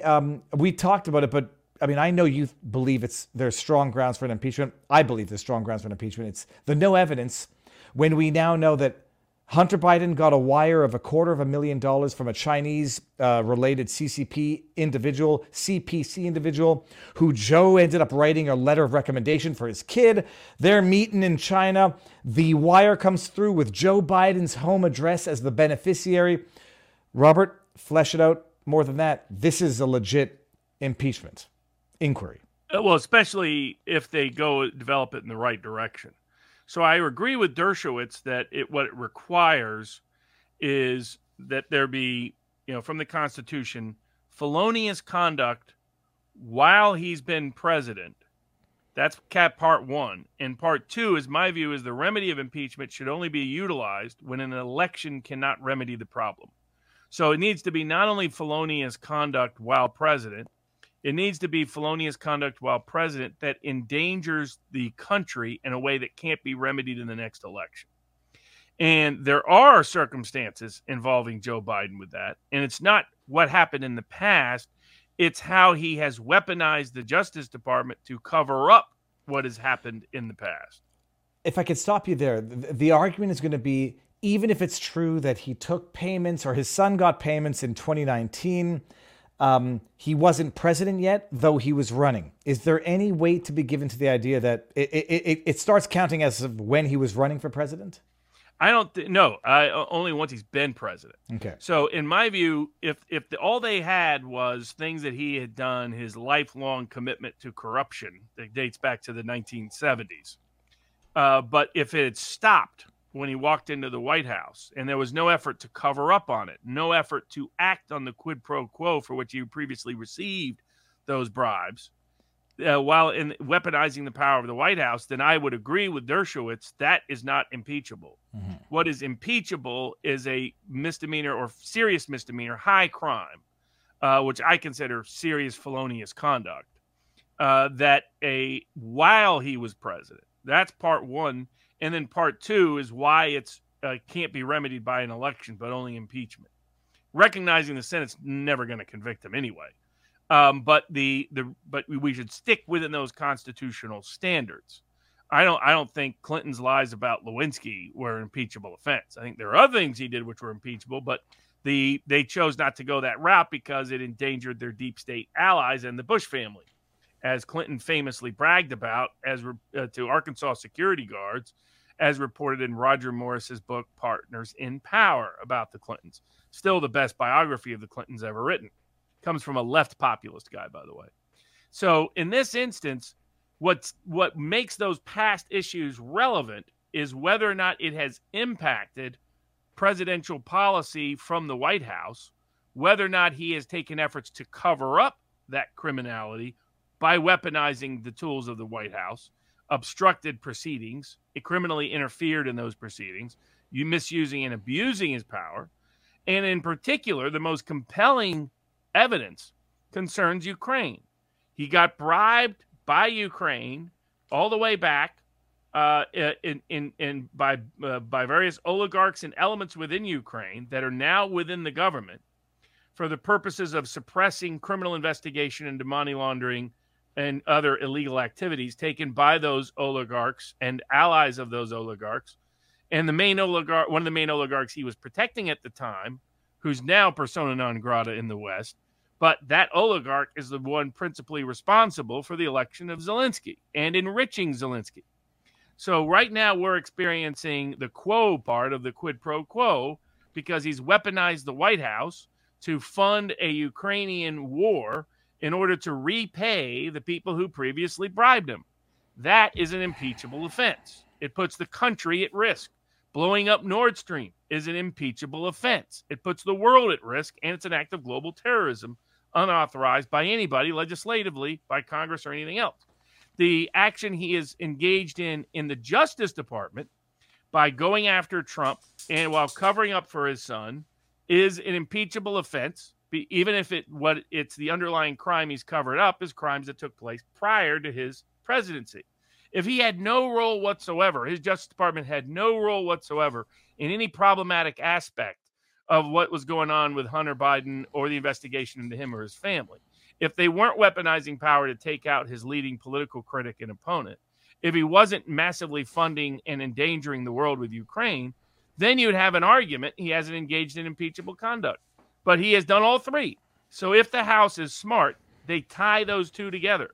They tie the past criminality to current policy, the past criminality to current dangerous weaponization of executive force, selective prosecutors' power, selective prosecutorial power. And they tie that prior criminality to the current world being in a dangerous place. That an election won't be able to cure if we have nuclear war before then. An election won't cure if Donald Trump they try to put him in prison before the election can even occur.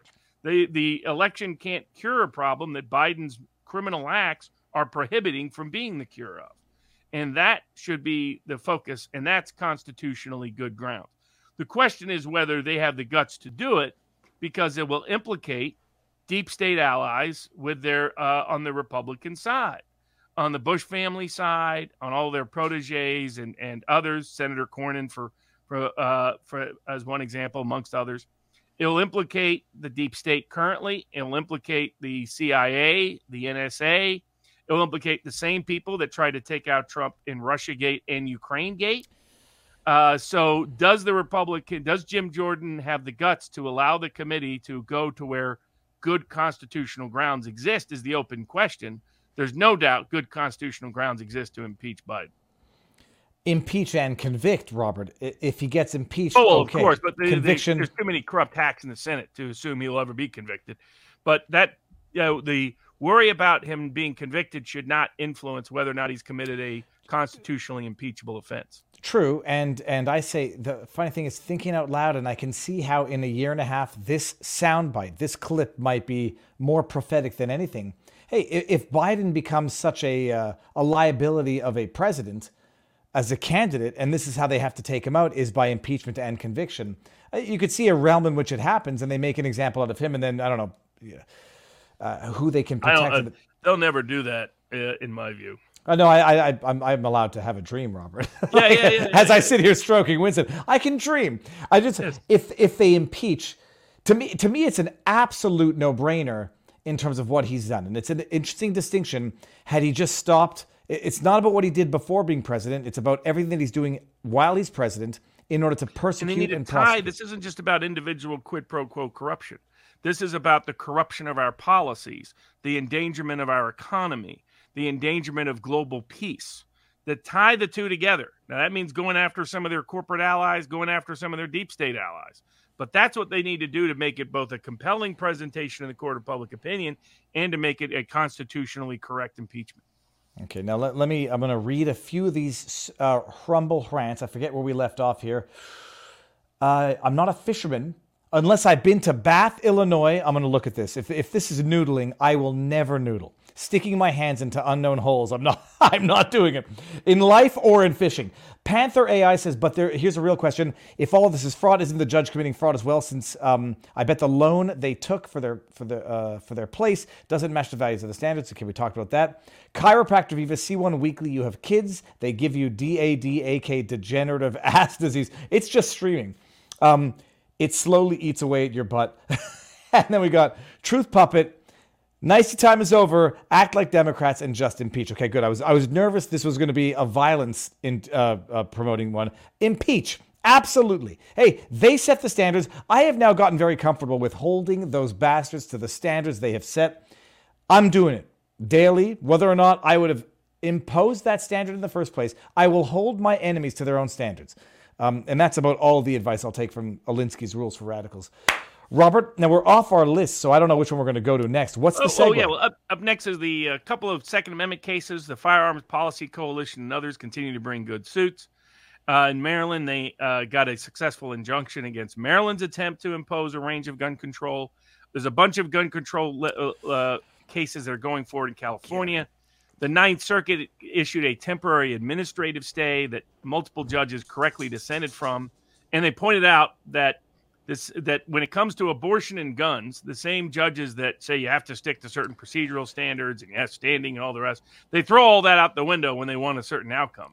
Robert, I'm an idiot. The reason why I was not following the right list is because I was looking at the email you sent me 2 days ago, not the updated one with the list. Okay, the Second Amendment, California, Maryland. This was the darling of the right. What's his name? Benitez, the judge who issued great ruling. I think he is, former Cuban judge. Yeah, that's it. The Dems they like open borders until they come from Cuba. But this is the judge that issued the ban on the ban on the legislation that limited. I forget. I'm going to screw it up now, Robert. This had to do with high capacity magazines, right? It was 10 bullets or more, and the judge Benitez came in and said, no, this is unlawful. This is the right decision I'm thinking of. This is when the court comes in and says, no, we got to hear this on an emergency basis, strike it down, break all of our own rules in order to hear this en banc, to stay Benitez's order. And then the court comes in and says, you guys are just willy-nilly breaking the rules, making your own rules so that you can treat Second Amendment cases differently than every other case. There was a case of a death penalty that was being requested for special review. And you said no to that, but we're going to hear this. And the majority came in and said, that no, they stayed the stay, correct? That's what happened? Yes. But it's only an administrative stay. So whether or not the stay will stay in place, we'll see. That's too many stays. Yeah, exactly. Ultimately, I think these laws will ultimately be struck down on the grounds Benitez granted. But what it reveals is the ongoing efforts to discipline these states who are ignoring the Bruen decision. And probably sooner or later, the Supreme Court is going to need to take one of these to reinforce the Bruen decision. Most of the gun cases have been successful. Most of the Second Amendment cases have successfully struck down, I think, over 100 state or local laws since Bruen. And I think that's where this one will go in California. And they won one in Maryland concerning all these different efforts to restrict Second Amendment rights. So what we're seeing, mostly robust, good law in this arena. But there'll be procedural hurdles and delays as the gun control crowd tries to throw wrenches into them as they proceed to final judgment. I remember highlighting certain parts of this, and I have to like go look over my glasses like an old man, Robert. It said, I can't even do it. It said, this is from the decision from the majority, where there is a phenomenon that has long been recognized in abortion cases, sometimes called abortion distortion, that describes the court's willingness to jettison procedural norms or other normal rules of decision-making when a case concerns abortions. As the Supreme Court recently observed in Dobbs, abortion cases have led to the distortion in legal doctrines ranging from the severability, yada, yada. And they say we're now seeing a similar thing in Second Amendment cases where the courts are saying, screw it all, we're going to make our own rules, break our own rules so that we can get to the results that we want as relates to Second Amendment cases because they're very important to us. Exactly. And the maybe do a little bit of reverse order because that's a good bridge into the abortion ban that got upheld out of Idaho. And this was a good appellate decision. Oh, yeah. So this is where for a while, people have been saying these efforts to link money in certain ways to federal program was really a backdoor way for the federal government to take over things that are not their business, like the state's governance of medical care. And so we have two instances of that. We have the abortion ban on the one hand, and we have trans treatment bans in Tennessee and Kentucky on the other. And in the abortion ban context, Idaho passed a law banning abortion outside of the life of the mother. Biden administration sued, and they got a friendly district court to agree with them that a law that only governs emergency care, that just said, you hospitals that take Medicare, you cannot deny emergency care to people based on their inability to pay. So that's all it does. In fact, the law specifically says this doesn't change any state law. This doesn't govern the standard of care. This doesn't govern what care must be provided. It only says that you can't use their economic status as grounds to deny them when you're receiving federal funds. This was a law. It was I was trying to see if I highlighted it. It was a 6-letter emergency medical treatment where you could not turn someone away. EMTALA. Yeah, EMTALA, the emergency treatment, whatever the rest goes for, which stipulates you have to stabilize a patient in the ER before anything. Ability to pay or not. And then you get to decide. And then the Biden administration comes in and says, you can't deny abortions. You can't pass this abortion legislation because abortion is stabilizing care. Well, as if they would ever come in and say there's a life-threatening illness, a life-threatening issue with this pregnancy. We're not going to stabilize this person under this law, which they said, the court said is not going to happen. And therefore this basis was... Because the law already allowed, in the case of the life of the mother, it's basic old school self-defense doctrine, then you can take whatever, you can do an abortion. You just can't do an abortion for any other reason. And the idea that providing emergency care for the poor was in fact a mandate to do abortion that no state could override is nowhere in the law, but it's the misuse and abuse of federal funds, and it's the misuse and abuse of the Justice Department that should be part of Biden impeachment. And it's the misuse and abuse of federal preemption principles. It's because this is an area that they don't govern. They don't govern the practice of medicine. So I have this issue in a range of vaccine and other cases. The FDA, not supposed to be in the state regulating medicine context. It's supposed to be in the honest labeling context. They've gone long away from it. You give them a little bit of light and they steal it all. Mm-hmm. To the credit of the Court of Appeals, they said there is no federal preemption here. That nothing about this law even deals with abortion, so it can't preempt. The law itself said it doesn't try to preempt. There'd be constitutional problems if it did try to preempt. And there's not even any kind of conflict in practice, least of all with the law, given that if stabilizing the patient, it pointed out many times stabilizing the patient may mean the unborn fetus in the case, depending on your perspective on life, that the state of Idaho has already made a decision on. That this is up for the legislature of Idaho to decide. They've decided the federal law can't preempt it, and they reversed that so that Idaho's abortion ban is now enforceable in the state. And in the same context, using similar principles, the Tennessee and Kentucky laws passed that banned certain kinds of trans treatment with the same sort of courts at the district court level that rushed in Tennessee to stop those laws from going into force.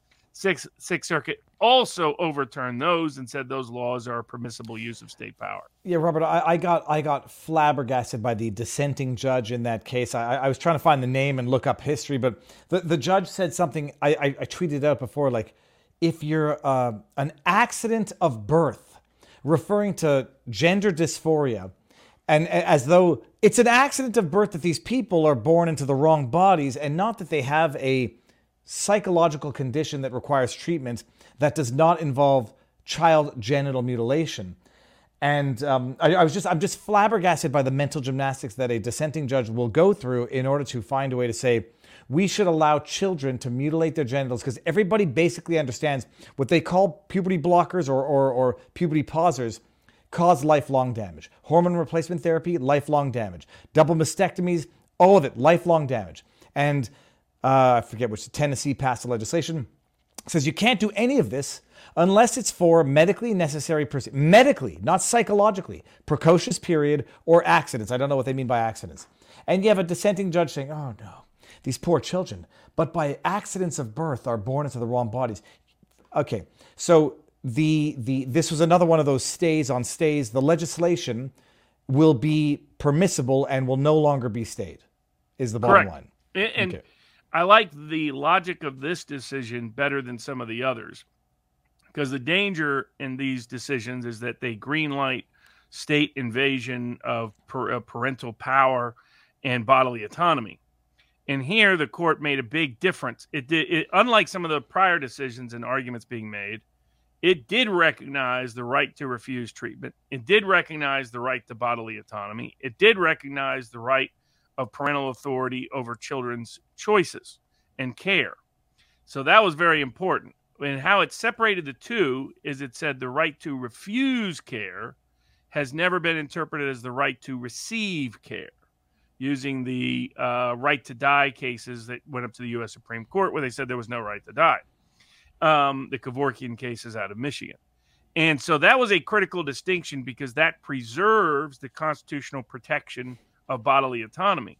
They also went on the way to say they agreed the parent has a right to choose the child's medical care, but that too only extends to the same right the parent has that right. Mm-hmm. So if a parent as an adult has a right to reject care, then the parent can reject care on behalf of the child without the state being able to change that unless it could meet strict scrutiny, compelling need, narrowly tailored mechanism to meet that compelling need. And they said in this context, the parent as an adult doesn't have the right to receive these forms of unusual, unconventional treatments. So the parent has no right that for the child to also receive these unconventional, unusual treatments that the state cannot regulate. And so on that basis, and then it made clear what's always been true. I've always thought the equal protection claim was gibberish because there's old Supreme Court law that says just because something only impacts one gender does not make it gender-based discrimination to have legislation governing that. And they said so in the medical context particularly. Otherwise, you could never ban or limit abortion in any way. Well, I mean, it's like requisite disposal of tampons will only affect women. Yeah, correct, exactly. And so they said that there is no discrimination based on gender. Just because this treatment disproportionately impacts one gender more than another doesn't make it something that discriminates on the basis of gender. So the 2-1 decision overturned the district court, reinstated the ban in Tennessee and Kentucky on these trans treatments, noting fundamentally there's no deeply rooted tradition of preventing of a right to receive certain medical procedures. And they said if we did recognize such a right, it would create a wide range of problems in a wide range of contexts. So I like how they clarified these provisions. Now, for those out there, by the way, these cases don't help people that wanted to get ivermectin or things like that. So that is, these cases do undermine some of the legal theories being pursued there. And some on the right haven't fully, they so embrace the outcome, they haven't cared about the means to that outcome. And this decision was more careful at not harming those underlying rights to get to the outcome.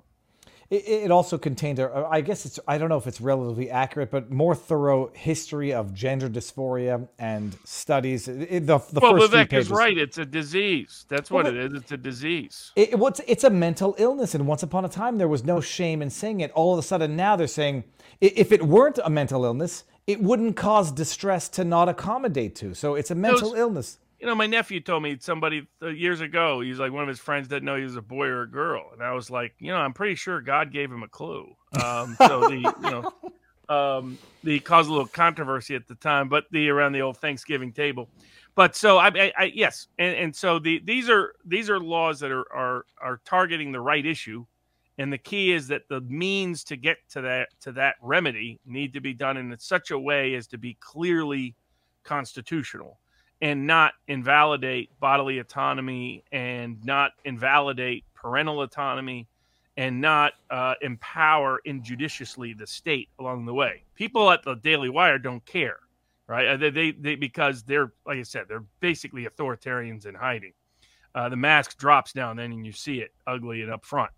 And that's been my issue with these cases. But this decision does the best job of limiting collateral consequences to core constitutional remedies. All right, Robert, excuse me, I'm going to read a few Rumble rants, and then I think we might... The only one we have left to discuss on Rumble is briefly the arrest in the Tupac murder. Okay, now let me do this real quick. Bruin was a reinforcement of the Heller case. That's from Stingray. Golden Charm 79. Hi, Viva. Could you give any advice as to why I can't watch locals on my TV Amazon Fire Stick? Dude, I can't because I don't even know what a Fire Stick is, but I'm going to go screen grab that and send it to Chris. It's only the lives that I can't watch. They do show up the next day. I'll ask Chris and the team.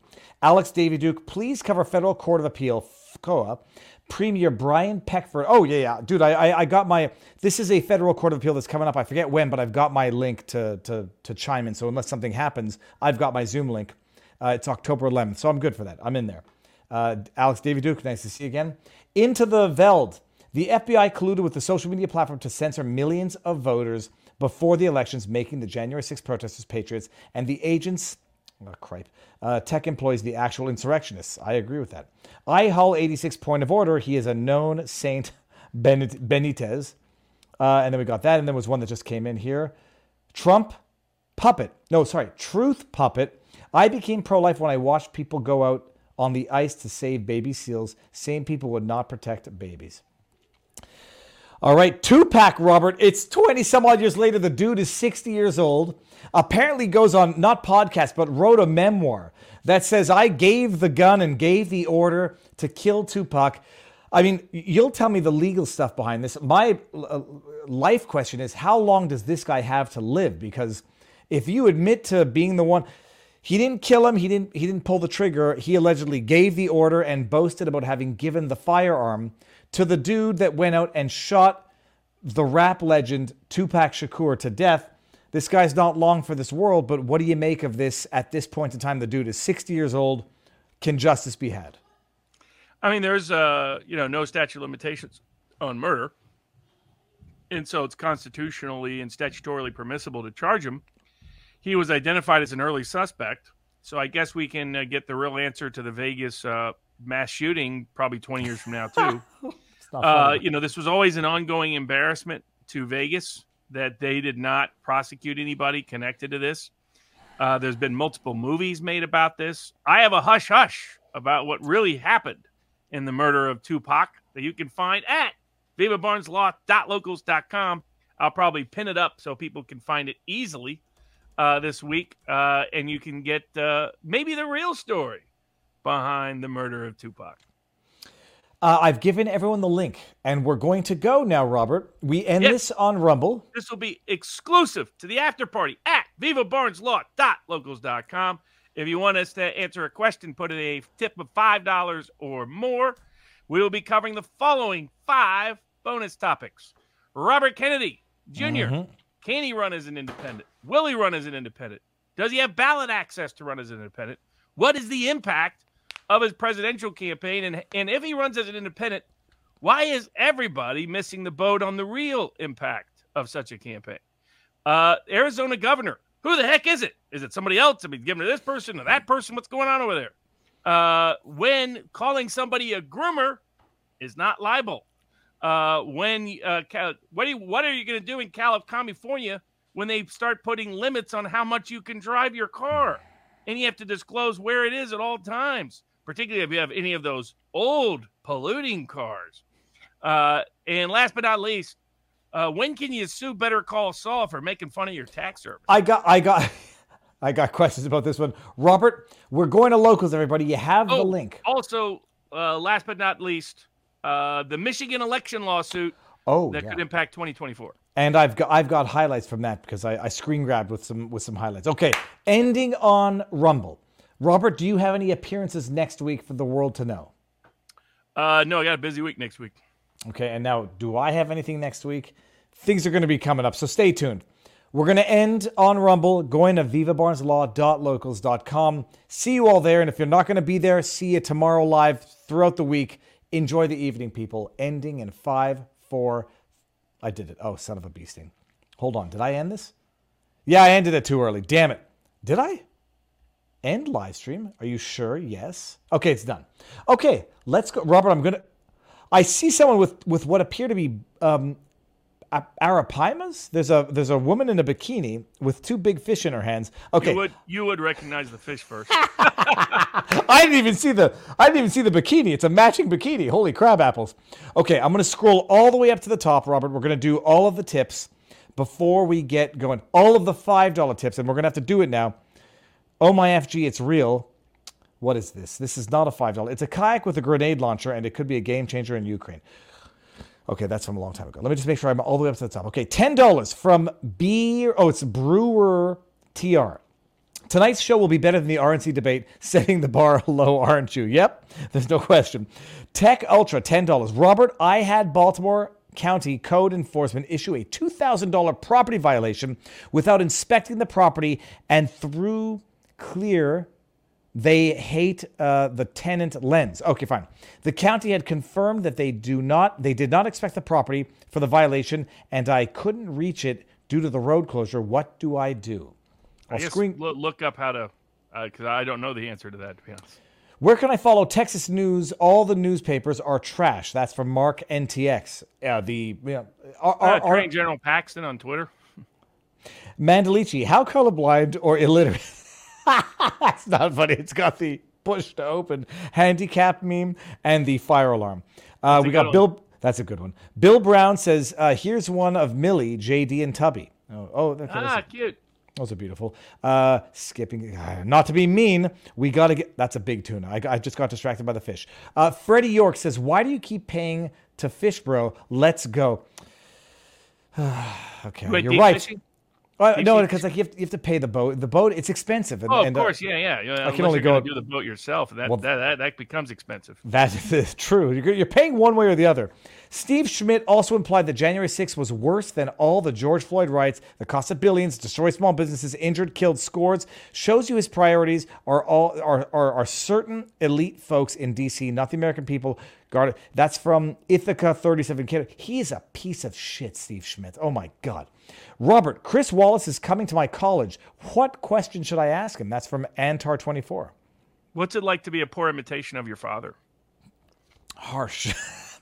Bender is great. Did you see the Xbox got hacked, having all their chat data deleted, and Goldman Sachs admitted to using Xbox chats for insider trading? Oh, remember, if you're broke, you're not cheating hard enough. That's from, I got that. Bender's great. Okay, Merchant Marine, $5. The thing is, the MSM attacked anyone who stepped out of line on COVID. When are we going to hold the propaganda machine accountable legally? Good luck. Never forget, folks, you are the carbon they want to reduce. That's from Bill Brown. We got Calder 2005 says, not defending Ukraine, but I really think the White House was embarrassed over Afghanistan and so supported Ukraine. Nah, these people have no shame. It was the influence money paid to the Biden family. JL Sarame, $5. Who made the offer to Carrie Lake to try to keep her out of the 2024 election? Robert, do you know that? I don't know if she's publicly disclosed it. I haven't read all the book yet, so maybe it's in there. Okay. Sammy says, hi all, representing the Viva Barnes at a live David Sedaris show. Haha, so many compliments on the shirt. Told people to look you guys up. Me think they will be a bit surprised. Oh, this is Blue Libs, New York. I was wearing that shirt today. I was wearing that shirt yesterday for fishing. Sammy, thank you. And I like your glasses as well, because I have those. Is one funny dude. 6 sense of humor, but funny. We got Martini 2021. L. Martin. That's my Freudian slip. Sidebar request guest, Saifullah Khan. Yale student found not guilty in the court of rape, yet had the hearing, no lawyer allowed. I remember that. Okay. Kicked him out. He's using Yale and Norm Pattis. He's suing Yale and Norm Pattis as attorney. $5. Is this a winning strategy? What is this? DeSantis once again. Oh yeah, DeSantis is out there, basically trying to dismiss what happened in the 2020 election, which is just stupid of him. It's just dumb. It's not going to win him any votes, and it just undermines him. I mean, it's like there was a way to even if you were going to campaign against Trump, which by itself is stupid under the current circumstances, there was a way to do it Vivek style that could have had DeSantis in an easy second right now. Yeah. And he even could said, "Look, I'm here to make sure we maintain the Trump positions and Trump policies, and I support the president. We have to face that the Biden administration is trying to take him out. We need to make sure there's a back, those kind of things." And instead, he's taking the bait on challenging him, and I just hope Murdoch wrote him a big enough check to make it worthwhile for him. What good is all the fortunes of the world for he who has forsaken his soul? I don't remember what part of the Bible that it's in, but it's in the Bible. The Shadow knows $5. Ben Shapiro loves monopolies because someone so mediocre could never thrive in a Darwinian market system. No comment. Tzedakah. Oh, that's tzedakah. That's Hebrew for charity. Speaking of monopolies, what can be done about the cable internet companies?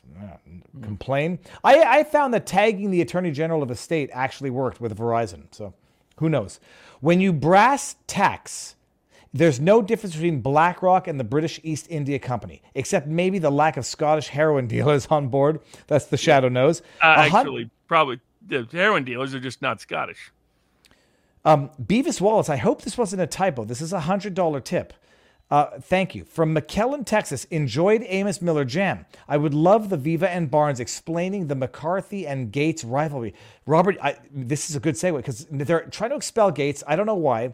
McCarthy, they're trying to remove him from McCarthy's an old school establishment Republican who cares more about the speaker's gavel than any principle of any kind that matters. In California, he's constantly intervened in primary elections to hurt populist and MAGA candidates and promote establishment candidates. Good buddies, came in with Paul Ryan. He's always been aligned on the establishment wing, but his desperation for the speaker's chair has allowed him to occasionally not be a complete simp for the deep state. He is by nature a simp for the deep state, but he cares about the speaker's chair more. Matt Gaetz is a populist Republican from northern Florida. He's independently wealthy because of his family. So like the Kennedys, he can say whatever he wants and doesn't worry about it. Not looking for Murdoch book deals, not looking for media deals, not looking for power in its traditional way. That's why he's been targeted repeatedly inside the House and outside the House. Talked about running for a state office in Florida, and that's when they suddenly did a federal criminal investigation that turned out to be totally bogus and was completely ultimately dismissed, but not before smearing him so badly that he had to step back from that from that statewide race. So Matt Gaetz is a old school populist that wants to push populist messaging on the Trumpian brand. Very honest guy, very straightforward guy. McCarthy is an establishment hack. He's not as bad as McConnell. He's not like deeply in bed with the deep state, but he's deeply aligned with the deep state.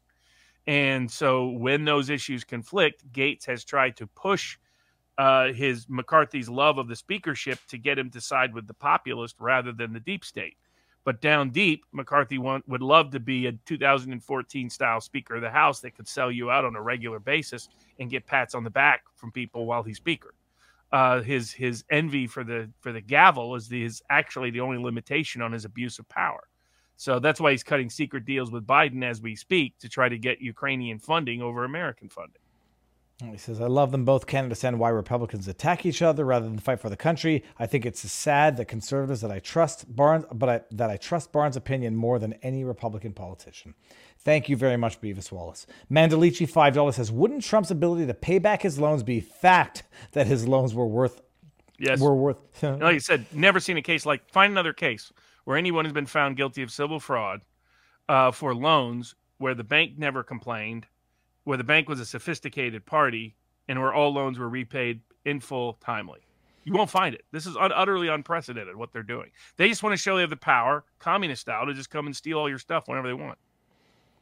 This is from Rockahora. Says, Barnes, any info speculation on the recent arrest in the Tupac case? Find it kind of hard to believe they magically got a break in this decades-old investigation. I'll pin that hush-hush I did on the Tupac murder, because it goes into it. It's also connected to the Notorious B.I.G. murder. Yeah, and the statements he made were like years ago, so it is interesting. There's a reason they covered it up for as long as they did. And they're going after him when there will be no collateral blowback for other people implicated. Butch Connors, $5 says, McCarthy is cutting deals with Biden. He's not serious about impeachment. We got Iceny 2103, Viva Fry. For a back pain, check out the book Sit Up Straight by Vin Pham. Helped my back immediately. I'll do that. I think it's because I'm sitting on my ass too much. But MAGA hat stays. RFK allegedly says in an interview that his internal polling shows he takes more Trump votes than Biden votes. So it is the best way to stop Trump. Thoughts also rumored in his wife's daughter-in-law works for the CIA. We're going to get to that. Tampered 2015. Matt Drudge told Alex Jones the Supreme Court would crack down on copyright law and Drudge Report out of business. With Canada's online crackdown, podcast encroachment, Pavlovsky's UK arrest rumors, and Assange's false charge and extradition, can it be said there is no mechanism already in place to arrest Pavlovsky on valid UK warrant if he visits Canadian soil or even snatch and extradite him to the U.S.? No, he's got to face mostly charges. A threat. There is no existing warrant or anything like that. Yeah, he's got to. So I was joking with the Rumble people at the debate because one of them was going back to the UK. I was like, how do you? And I could tell with Chris, he didn't find it that funny. I was like, hey, what's it like? You might get arrested next time you're on British soil. Experts have suggested if he does not comply with the UK regulation, they could be arrested. It's amazing. He's living interest. I mean, he's this nice Canadian with a little cat video program. and now he finds himself in the middle of global governments wanting him harm. So it's hey, welcome what to the hell did I just step into? Bogart 63 $8 says, what do you say about those who have that have legitimate concerns that all it takes is one state to remove Trump from the ballot, regardless of law and precedent? Yeah, I'll be answering that question in just a bit. I want to point out another Amazon monopoly in Audible. That's true. The book app. It screws authors into 40% exclusive, 25% non-exclusive deals when the industry standard was 70%. That's from Crowserve901, no question. $5 from It's Me, Kim. Robert, I would like to hear your take on Jared Kushner making billions off Saturday. I'd say they at least had business there. I mean, there was a business. Smart move by Kushner. I mean, people can make and do it whatever they want, but it was Kushner's good at making money, and that's what he did. Tim Good, $5 says, I missed what you said about Matt Gaetz. Do you think the House will succeed in expelling him from the House? Robert? No. Okay, and now I think I have to refresh just to make sure that I got all the tips. I think we're good. Somebody met a guy this weekend who was in the casino during the Vegas shooting. He said the cops were all saying there were 4 shooters. Any thoughts? We have up when we did our Vegas event, I did my hush-hush on the Vegas shooting. Does the fact that the Arizona treasurer was acting governor confirm the collusion between the Arizona Republican Party and the Democrats? Is there any better evidence than that? Can you elaborate on the nature of the alliance between the Bush family and the Clintons? It's not so much an alliance. Clinton embedded himself in his corruption and all his corrupt allies with deep state people who are deeply invested in the Bush corruption. So he made sure that you could never go after Clinton corruption without unmasking Bush family corruption and deep state corruption.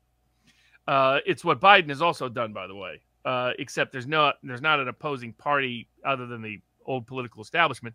There's a reason why biolabs and Hunter show up on showed up on emails on the laptop. That's the limitation, and that's why I'm curious. A real impeachment inquiry would go there. But are they too scared to expose the deep state in the process? And do we end up with a watered down, neutered, weakened impeachment that people like Dershowitz can say this isn't even constitutionally conforming because they're scared to go at the real corruption? We got Ilhal says, or Ihal says, Viva Boat stands for bust out another 1,000. Don't fall for it. It wasn't 1,000, but it he means buy a boat. He means buying a boat. Okay, fine. Yeah. They are true money pits. Rent is good. And maybe I'm just going to rent my own pontoon and just take myself out on the ocean. Koragam says Thomas Sowell sort of for a sidebar. He's no longer giving interviews. He's doing a couple interviews. He's tough to get, though. He's open invite. I thought he had retired from interviews after his last. He just recently did a couple. So that's why people are saying, maybe he'll do, but he does very, very few. Magahat says DeSantis also said McCain, Romney were superior candidates. Andrew Acquired says, question, Robert David, a lot of us get angry and frustrated about what appears to be downright spiral of society. Words of wisdom, counting to 10 does not do it. All you can do is go ahead, sorry. No, I was just saying maintain your own integrity. I mean, I don't know what else you can do. Yeah. And all you can do is maintain your information and do what you can about it. I just know resignation is the only guaranteed way for failure. What is the downside of a Trump win in 2024? Will he inherit an America in such disarray that one term will not be enough to fix it? He doesn't get a second term, Robert. That's well, I mean, one term won't be anywhere near enough to fix it, but it will put us back on the right path rather than staying on a perilous path. And then maybe sets it up for a longer term candidate like Vivek, perhaps, or someone else, maybe DeSantis in 2028 if he hasn't burnt. So there's a range of people that we need to bring up. Populism needs to expand, but it's just 2024 is almost do or die for America in many respects because second term of Biden, given the path it's going, it's fucking. He'd be, even if he won re-election, he'd be out within 6 months, and it would be Kamala Harris for the next 3.5 years. Astoundingly be worse. Freddie K, Hush Hush, Bill O'Reilly. The new book sounds like trash. Big Basil, Matt Gaetz forecast. We got that already. F. Sterling Barnes, the Rugby World Cup is going on right now. If there was ever a time to get into watching and learning about rugby, it's during the World Cup. You can watch the streaming on Peacock. If you're willing to support NBC, LOL, it's a gracefully violent sport that is missing link between football and American iron football. Here's another $5. Y'all are great. Thank you very much. Kimmy Hunt. Jamal Brown used to be a school principal. Yeah, that said, no, he does not know what a fire alarm is. Maybe that's where he got his idea to pull it. Anyway, school principals really know what a fire alarm, no question. And I think $5 from Tampered. Piggyback on Pawlowski's question in general, what keeps Florida federales from honoring a valid Canadian UK arrest warrant? Working backwards, how could federal make Rumble a victim of the Silk Road? That's a decent question, mate. Yeah, I mean, we'll see. I mean, it's a big year for Rumble, big year for America. And the question about what about the heroin dealers not being Scottish? I mean, the current heroin dealers that work with certain powerful companies in the world are no longer Scottish. Now, the old boys were. I mean, the people who helped establish Hong Kong were Scottish heroin dealers.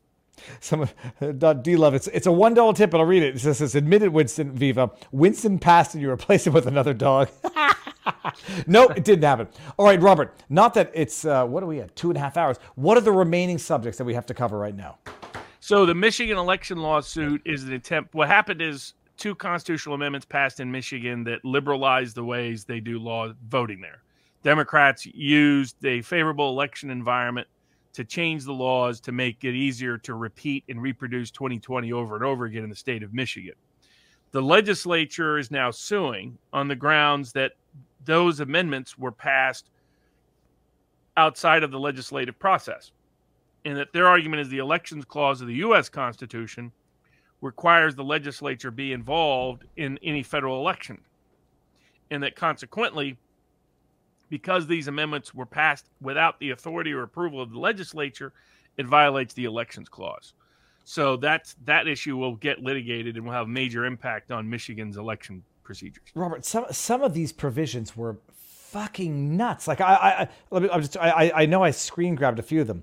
Proposal to establish the right to vote in person before election day in each statewide and federal election, requiring early voting sites to be open for at least 9 consecutive days for at least 8 hours each day, beginning the second Saturday before and ending on the Sunday before the election. So they want to. I mean, pre-voting for over a week. Senate Bill 367 implements early voting, allowing up to 29 days of early voting. The new law allows early voting be offered the Monday before Election Day up until 4 p.m. It also allows clerks to start counting absentee ballots before Election Day. Proposal 2 created a requirement for every municipality to have at least one state-funded drop box for voters to return applications to vote absentee and absentee ballots. There was a limit there on population. The bill also requires drop boxes to be monitored by video during the 75 days leading up to an election. Robert, am I crazy, or does that just sound like let's let people vote for? I mean, so far in advance, it's basically liberalizing ballot access in such a way as to invite institutionalized fraud on Michigan's elections. Okay. And they couldn't get the legislature to approve, so they went directly to voters, and they disguised it as making elections more secure when it really doesn't. Now, whether or not the elections clause forbids this or not is really an open question, and because it goes back to the Harper decision that we discussed involving North Carolina. So that part is unclear, but it's who is the legislative function performed as?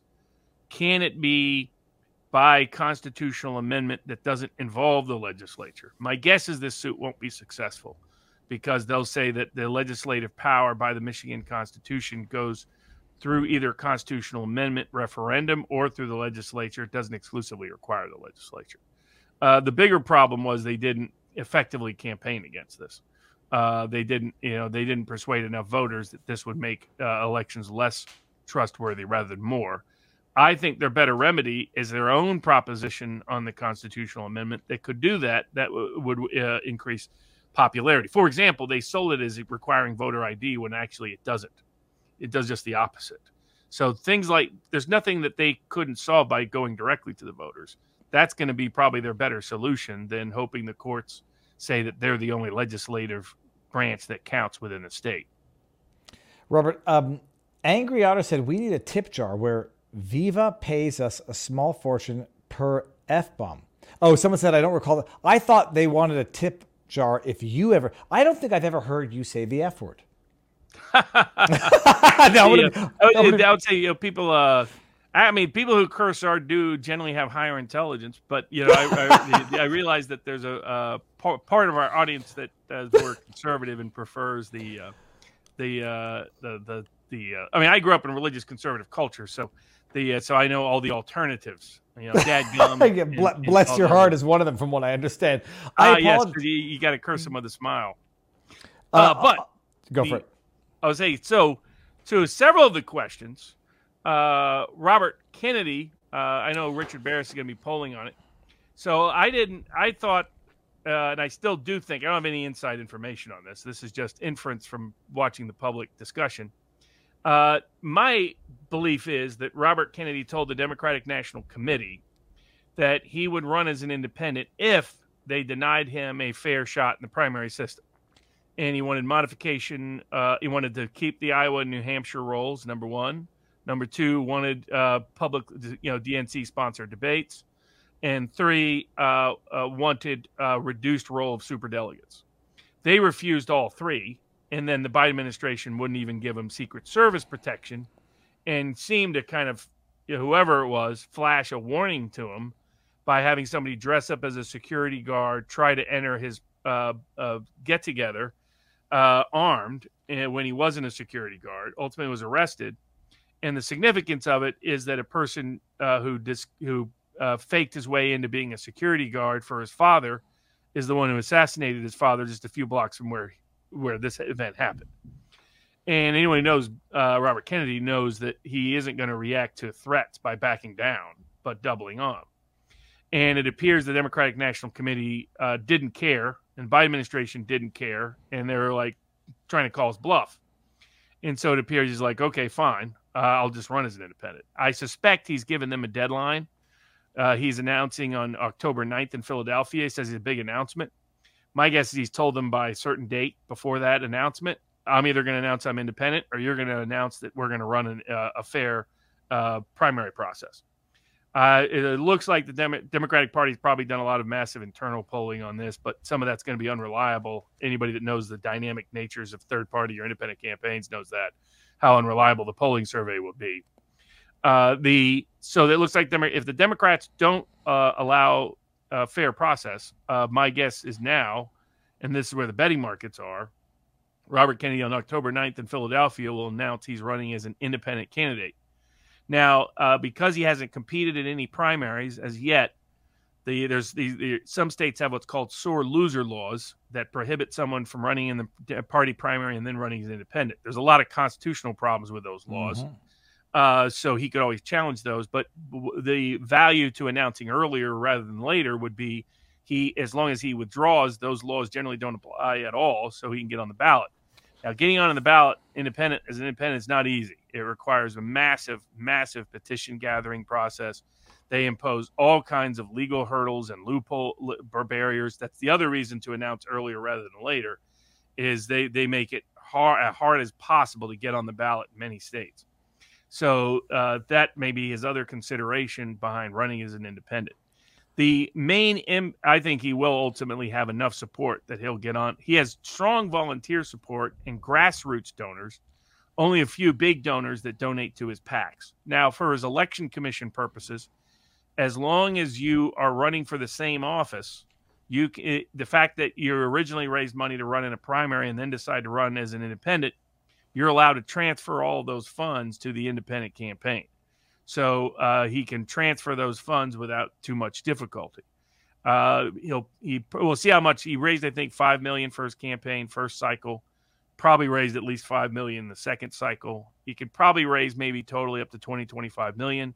Independent PACs, depending on whether Bill Ackman and other people back him up, might be able to raise another $20-25 million, which would be a very big budget for an independent candidate historically, and obviously a big name to go with it. He's also maybe doing this because the institutional media has mostly shut him out. Only a few interviews on a few mainstream media networks. He gets some local news coverage and he gets podcast coverage. Also, if you dig into the polling data, breaking through the older blue-collar Democratic loyalist vote has not been easy. So Biden has a lock pretty much on that vote. Newsom, nobody that if a bunch of people jumped in the race against Biden, Biden wins with ease because that vote is locked into him. So they see him as, their nice old uncle. They don't care about the corruption allegations. They don't care about a bunch of that stuff. And as a whole, the professional class wing of the Democratic Party is very happy with Joe Biden. So the other reality that Kennedy's likely run into is that given how rigged the rules are, it was going to be impossible to even make much of a dent in the Democratic primary presidential process without rule changes. So I think he's been trying to figure out what to do with his populist movement, as he himself has described it, and probably thinks running independent would be the best way to organize something that's sustainable post-election. The main impact, everybody's focused on, would it hurt Trump more? Would it hurt Biden more? What everybody's missing is that he is basically insurance for Trump. So all the threat, like the earlier question asked, what if they take Trump off the ballot? What if they imprison Trump before the election? What if that has some effect? What if they get some conviction in it? Media polling right now says it wouldn't, but what if it does? What is the backup plan for populist supporters? The reality is Robert Kennedy running as an independent is Trump insurance and populism insurance.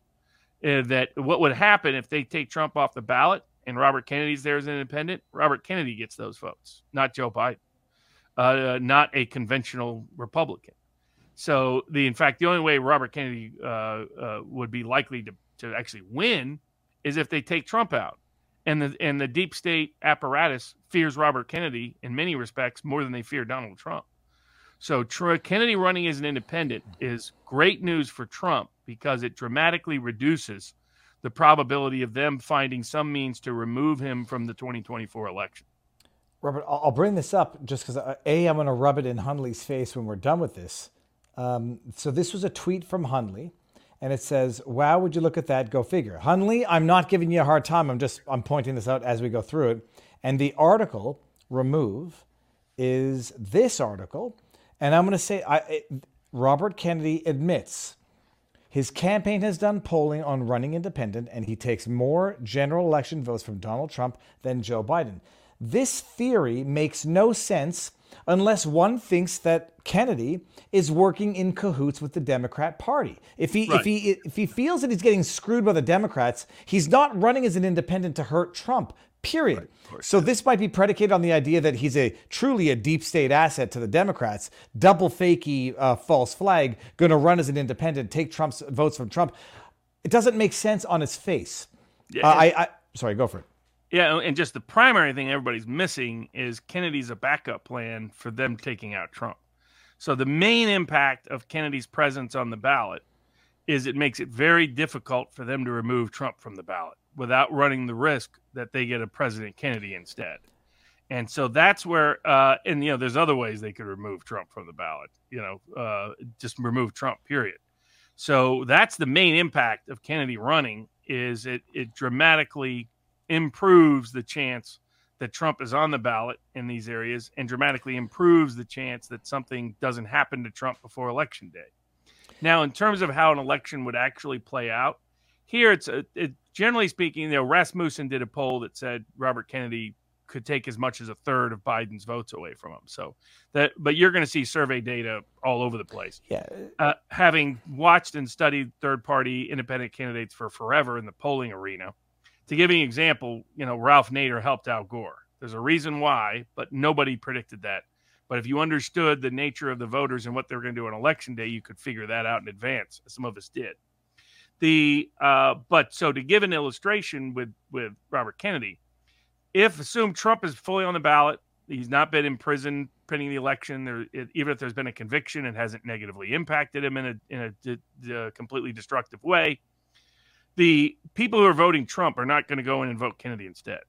That's just not going to happen. So the people who are going to vote Kennedy are people who are unhappy with Biden but can't stomach voting Trump. That's who's going to vote Kennedy. So I can tell you in advance that's why Kennedy, as I told people, if anybody thought this on the Democratic Party side, Kennedy would have never threatened it, right? And the Democratic Party wouldn't have perceived it as a threat. Right? You can't say, I'm going to run as an independent and help Joe Biden unless you give me what I want. Well, why would that work? Right? That requires you believe Robert Kennedy's irrational and the entire Democratic Party apparatus is irrational, and Joe Biden is irrational. So you could just read between the tea leaves that everybody knows the most likely impact of another Democrat being on the ballot, a very famous Democrat being on the ballot, is that will hurt the Democratic nominee. And so but the real impact isn't really that. I think in the end, if Trump is on the ballot and he isn't taken off by hook or by crook, Trump is going to win whether Kennedy's on the ballot or not. And Kennedy be on the ballot most likely helps him more than it hurts him in key places. But the big impact is that he's insurance. He's Trump insurance. He's insurance for populist ideas. And he dramatically increases the capacity of a populist movement surviving post-Trump. He dramatically increases the probability of populist influence on the court of public opinion. So that's why I welcome a Robert Kennedy independent candidacy, because it's net good for almost every single core cause that most of us care about. There's some marginal causes we disagree on, but they're not the big ones that are going to define the future of the country. Catzap has an $11 tip, says Cernovich is adamantly Kennedy takes Trump votes, and that will be the end of the Mostly USA. Mostly because they don't know Trump. They don't understand the Trump voter. But so like people say that, oh, Kennedy's anti-vax, so therefore the Trump vote is who's anti-vax. If Trump is not there, is going to vote for Kennedy. First you of all, just look at the donor profile, his volunteer profile. There's almost no overlap between Trump voter. So will there be some people that would otherwise vote for Trump if Kennedy wasn't on the ballot? Sure. But there'll be far more that would have either not voted or voted Biden. The core Kennedy support comes from people who cannot stomach Donald Trump. That part people don't understand, because those that are more informed and engaged in the populist movement see Kennedy correctly as an ally and see Trump as an ally. So they think that in a competition between them, there would be loss of Trump voters to Kennedy. But if you understand the Trump voter is not going to vote for Robert Kennedy over Donald Trump. That's just never happening. Well, no, but the question would be, is if Trump's not in, would they vote? Well, I guess no. It's only if Trump isn't available that they'll vote Kennedy. And that's why I say the biggest impact is insurance. The sustainability of the populist cause post-Trump and insurance for Trump is if you haven't heard Trump say negative word boo about Kennedy. That's because Trump understands this very, very well. It would have been like if Bernie Sanders would have run third party in 2016. It would have net benefited Trump, and he knew that from the get-go. Just because he won some Bernie voters didn't mean that a net effect of a third-party left populist campaign wouldn't benefit Trump, because there is a group of voters who don't like Biden. Some are willing to vote Trump, some are not. And there's the other thing that's going to happen. This happens to every independent third-party campaign. If it's seen as close, and this election will be seen as close, Robert Kennedy, to be honest with you, by Election Day will get 2 to 3% of the vote. It won't be impactful in very many places. He'll get the most votes in Democratic states that are so Democratic it doesn't matter. So that's where he can probably gather the most volume. Because that's how that has almost always worked with independent third-party candidacies. That's why I say his biggest impact is populist movement post-Trump and insurance against the only way Kennedy surges is if the deep state takes out Trump. And they know that as well as anybody. This is mostly retaliation and a threat to the deep state than it is the Democratic political machine. You'll hear Kennedy and everybody give you contradictory impact on polls. Ignore them all. Barris will do a deep dive, but you have to know these voters and you have to know how they make decisions. And if you understand those two things, you understand that a Trump voter is not going anywhere but Trump, unless they're denied the right to vote Trump. Then they vote Kennedy. And as long as the deep state knows that, Trump stays on the ballot. And I was going to say something about Kennedy. I'm going to forget it, Robert. Damn it. It's not a guarantee he announces he's going independent. So I think it's about 90% chance given what we've seen so far. But, you never know. I mean, I think I guarantee Democratic polls will likely show the same thing Rasmussen polls showed. Ross Perot. Everyone goes to the Ross Perot analogy that says Ross Perot gave Hillary Clinton the campaign. Or Bill Clinton. Yeah, that was always wrong.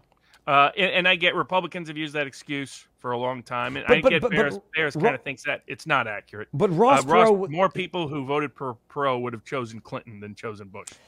But am I wrong in thinking that Ross Perot was Republican-ish to begin with? So even if it is true, it's only because we were starting from the opposite side of the political aisle. Kennedy's... They kind of think of him that way, but he was not. For example, on old cultural issues, he was liberal. So he was not. He didn't come from the evangelical camp at all, and that was the real Republican base at the time. Mm-hmm. And so the net effect was for people who wanted change, he sucked off of Clinton's vote. I mean, had he stayed in, I mean, you can tell this by when he was in before he withdrew the first time. As soon as he withdraws, who gets the big boost? Not Bush, Clinton. Clinton got a massive surge after Ross Perot withdrew. And that's because that voter was looking for change more than anything else. So the choice in George Poppy Bush was not change.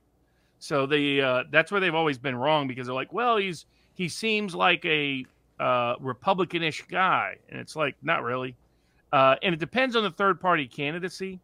So, like, they thought that about Wallace in '68, but they misread a lot of Wallace's votes. There were about a third of Wallace's border South voters voted for McGovern even in 1972 because they didn't understand that vote either. Knowing how third-party candidates are going to work really varies. There's often a lot of prediction about it. For example, the assumption was libertarian quasi-Republican candidates running in 2016. Like Evan McMuffin there in Utah, Ron Johnson, and William Weld, that would hurt Trump.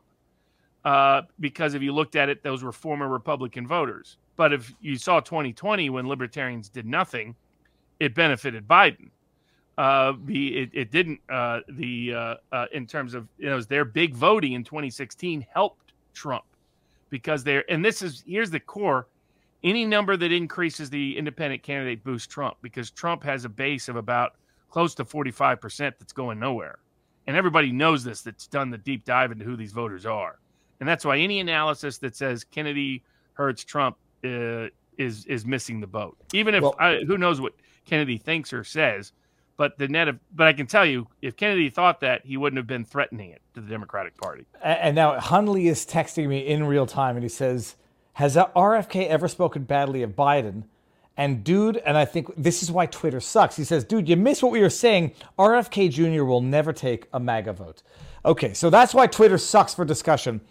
Robert, there was one other tip in here that says, I want to hear your opinions on Dr. Shiva for goodness sake, Ayaduria. I've had him on the channel 3 times. I love him. I like him. I mean, I think he's kind of nuts.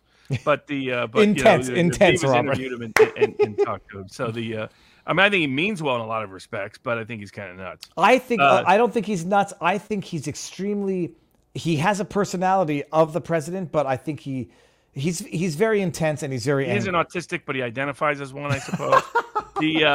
A couple other quick cases. Okay, do it. I think it was Nebraska Democratic state senator was called a groomer. Yeah, that's a matter of, first of all, it's either a matter of opinion or it's a matter of fact. So either way, you're losing your defamation lawsuit. They said it was clearly a matter of opinion. What they said is that as long as there's enough hyperbole, nobody will infer that's a factual claim. They'll infer it's just hyperbole. Absolutely. Like I just called Justin Trudeau a piece of shit, and no one's going to say I'm saying he's a matter of fecal, but he is an objective, in my opinion, piece. Okay, I'm being facetious, but when oh, geez, Elon Musk gets off for calling someone a pedo. I mean, calling someone a groomer was never going anywhere, especially public figures, especially ones who are groomers of public figures. So congrats, Nebraska. You groomed your children and other people's children. The California mileage limit question that came up in the replies to the board poll, we'll have to look into, how that can be legally challenged. Because regulatory takings are difficult under the current Supreme Court jurisprudence. When you effectively take someone's property through regulation, they found 100 excuses not to call it that when this kind of is, and other restrictions that might be challengeable. But we'll see what I know. People are looking at challenging some of the crazy climate change laws that are being passed by these various jurisdictions.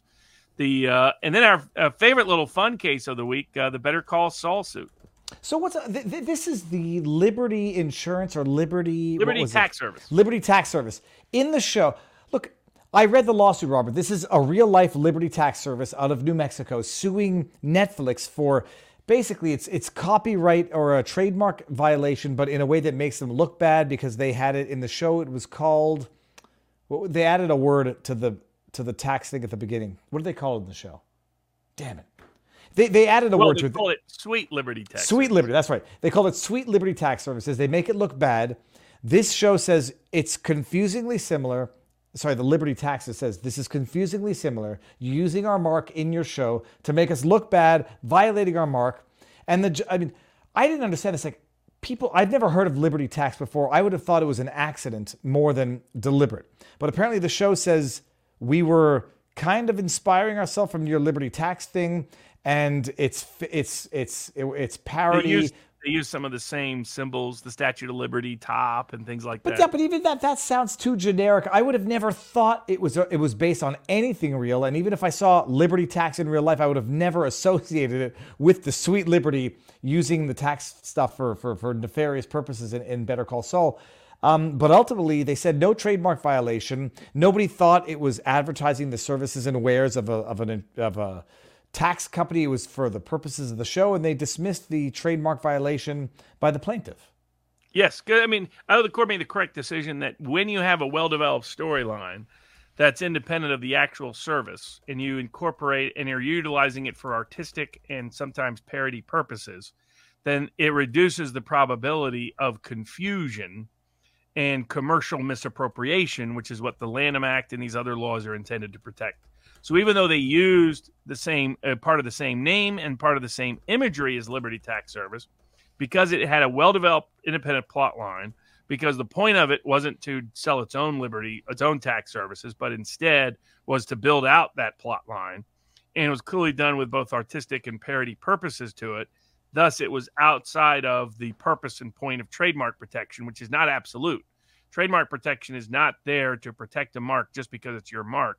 It's there to prevent somebody from stealing your mark and capitalizing on it for their own financial purposes. It's not there to prevent parody. It's not there to preclude artistic use. It's solely there for a limited purpose of protecting your commercial interest in it. And that, I thought the court did the right decision. So Better Call Saul's making fun of Liberty Tax Service prevailed without legal consequence. How happy was the little guy for catching the fish? Here, hold on. Get in here. We're still live, so bear in mind, nothing. Okay, get in here. How was the fish that you caught? Good. Okay, what do you have on your face? Is that chocolate? That's chocolate on his face. Robert, there was one more tip in here. It said, any chance Trump talks to RFK into being his VP? Seems like that would be the good post-elected insurance for Trump. Remember when he said, I wouldn't... He's made clear that would never happen. Well, he said I made clear for now. That's where, while there's a part of the Trump base that, and definitely the broader populist base that likes Robert Kennedy, but not so much they would vote for him over Trump. There's a large part of the Kennedy core base that doesn't like Trump and never will like Trump, and it comes from that sort of old left. They're just too deeply skeptical. Like, can you imagine Jimmy Dore ever voting Trump, even though he's been very critical of Biden? I could, but that might not be the best example. But I could imagine an example. Jimmy Dore will vote Trump. He will. Period. I'm telling him now. I think there's no chance of it. At least not any way publicized. Because I know a good number of people on that side of the aisle, and Trump's too far. The entire Republican Party is too far a bridge for any of them to ever cross. And what people don't understand is the core Kennedy base is a base that will never vote Republican come hell or high water. So that's what they don't quite get about that voter. Like, people would understand it better if they were more on the partisan Republican side, why some people on the Republican side would never vote for a Democrat no matter what. So that's why Kennedy will be a net plus for Trump, but big net plus for populism, no doubt. Now, I'm going to crack the kids back. Oh, nobody heard that. Ethan, we're going to end this show. How was the fishing yesterday? Don't get your hopes up. It'll never happen again. How was yesterday's fishing? Very good. All right, Robert, we'll say our proper goodbyes. The kid, he knew it was time. I think someone sent down to summon the bedtime ritual. Everybody out there, hold on. How many are we? We're at like 2,300 watching on locals. Become a supporter. Contemplate it. You don't have to, but there's a lot of good stuff. Robert Barnes's deep dives, hush hushes, and every now and again some exclusive, previews of the... What are you doing? All right, everybody, go out there and have a good night. I'll see you all tomorrow, maybe, but definitely this week. Robert, stick around. We'll say our proper goodbyes. Good night, everyone. Enjoy the night.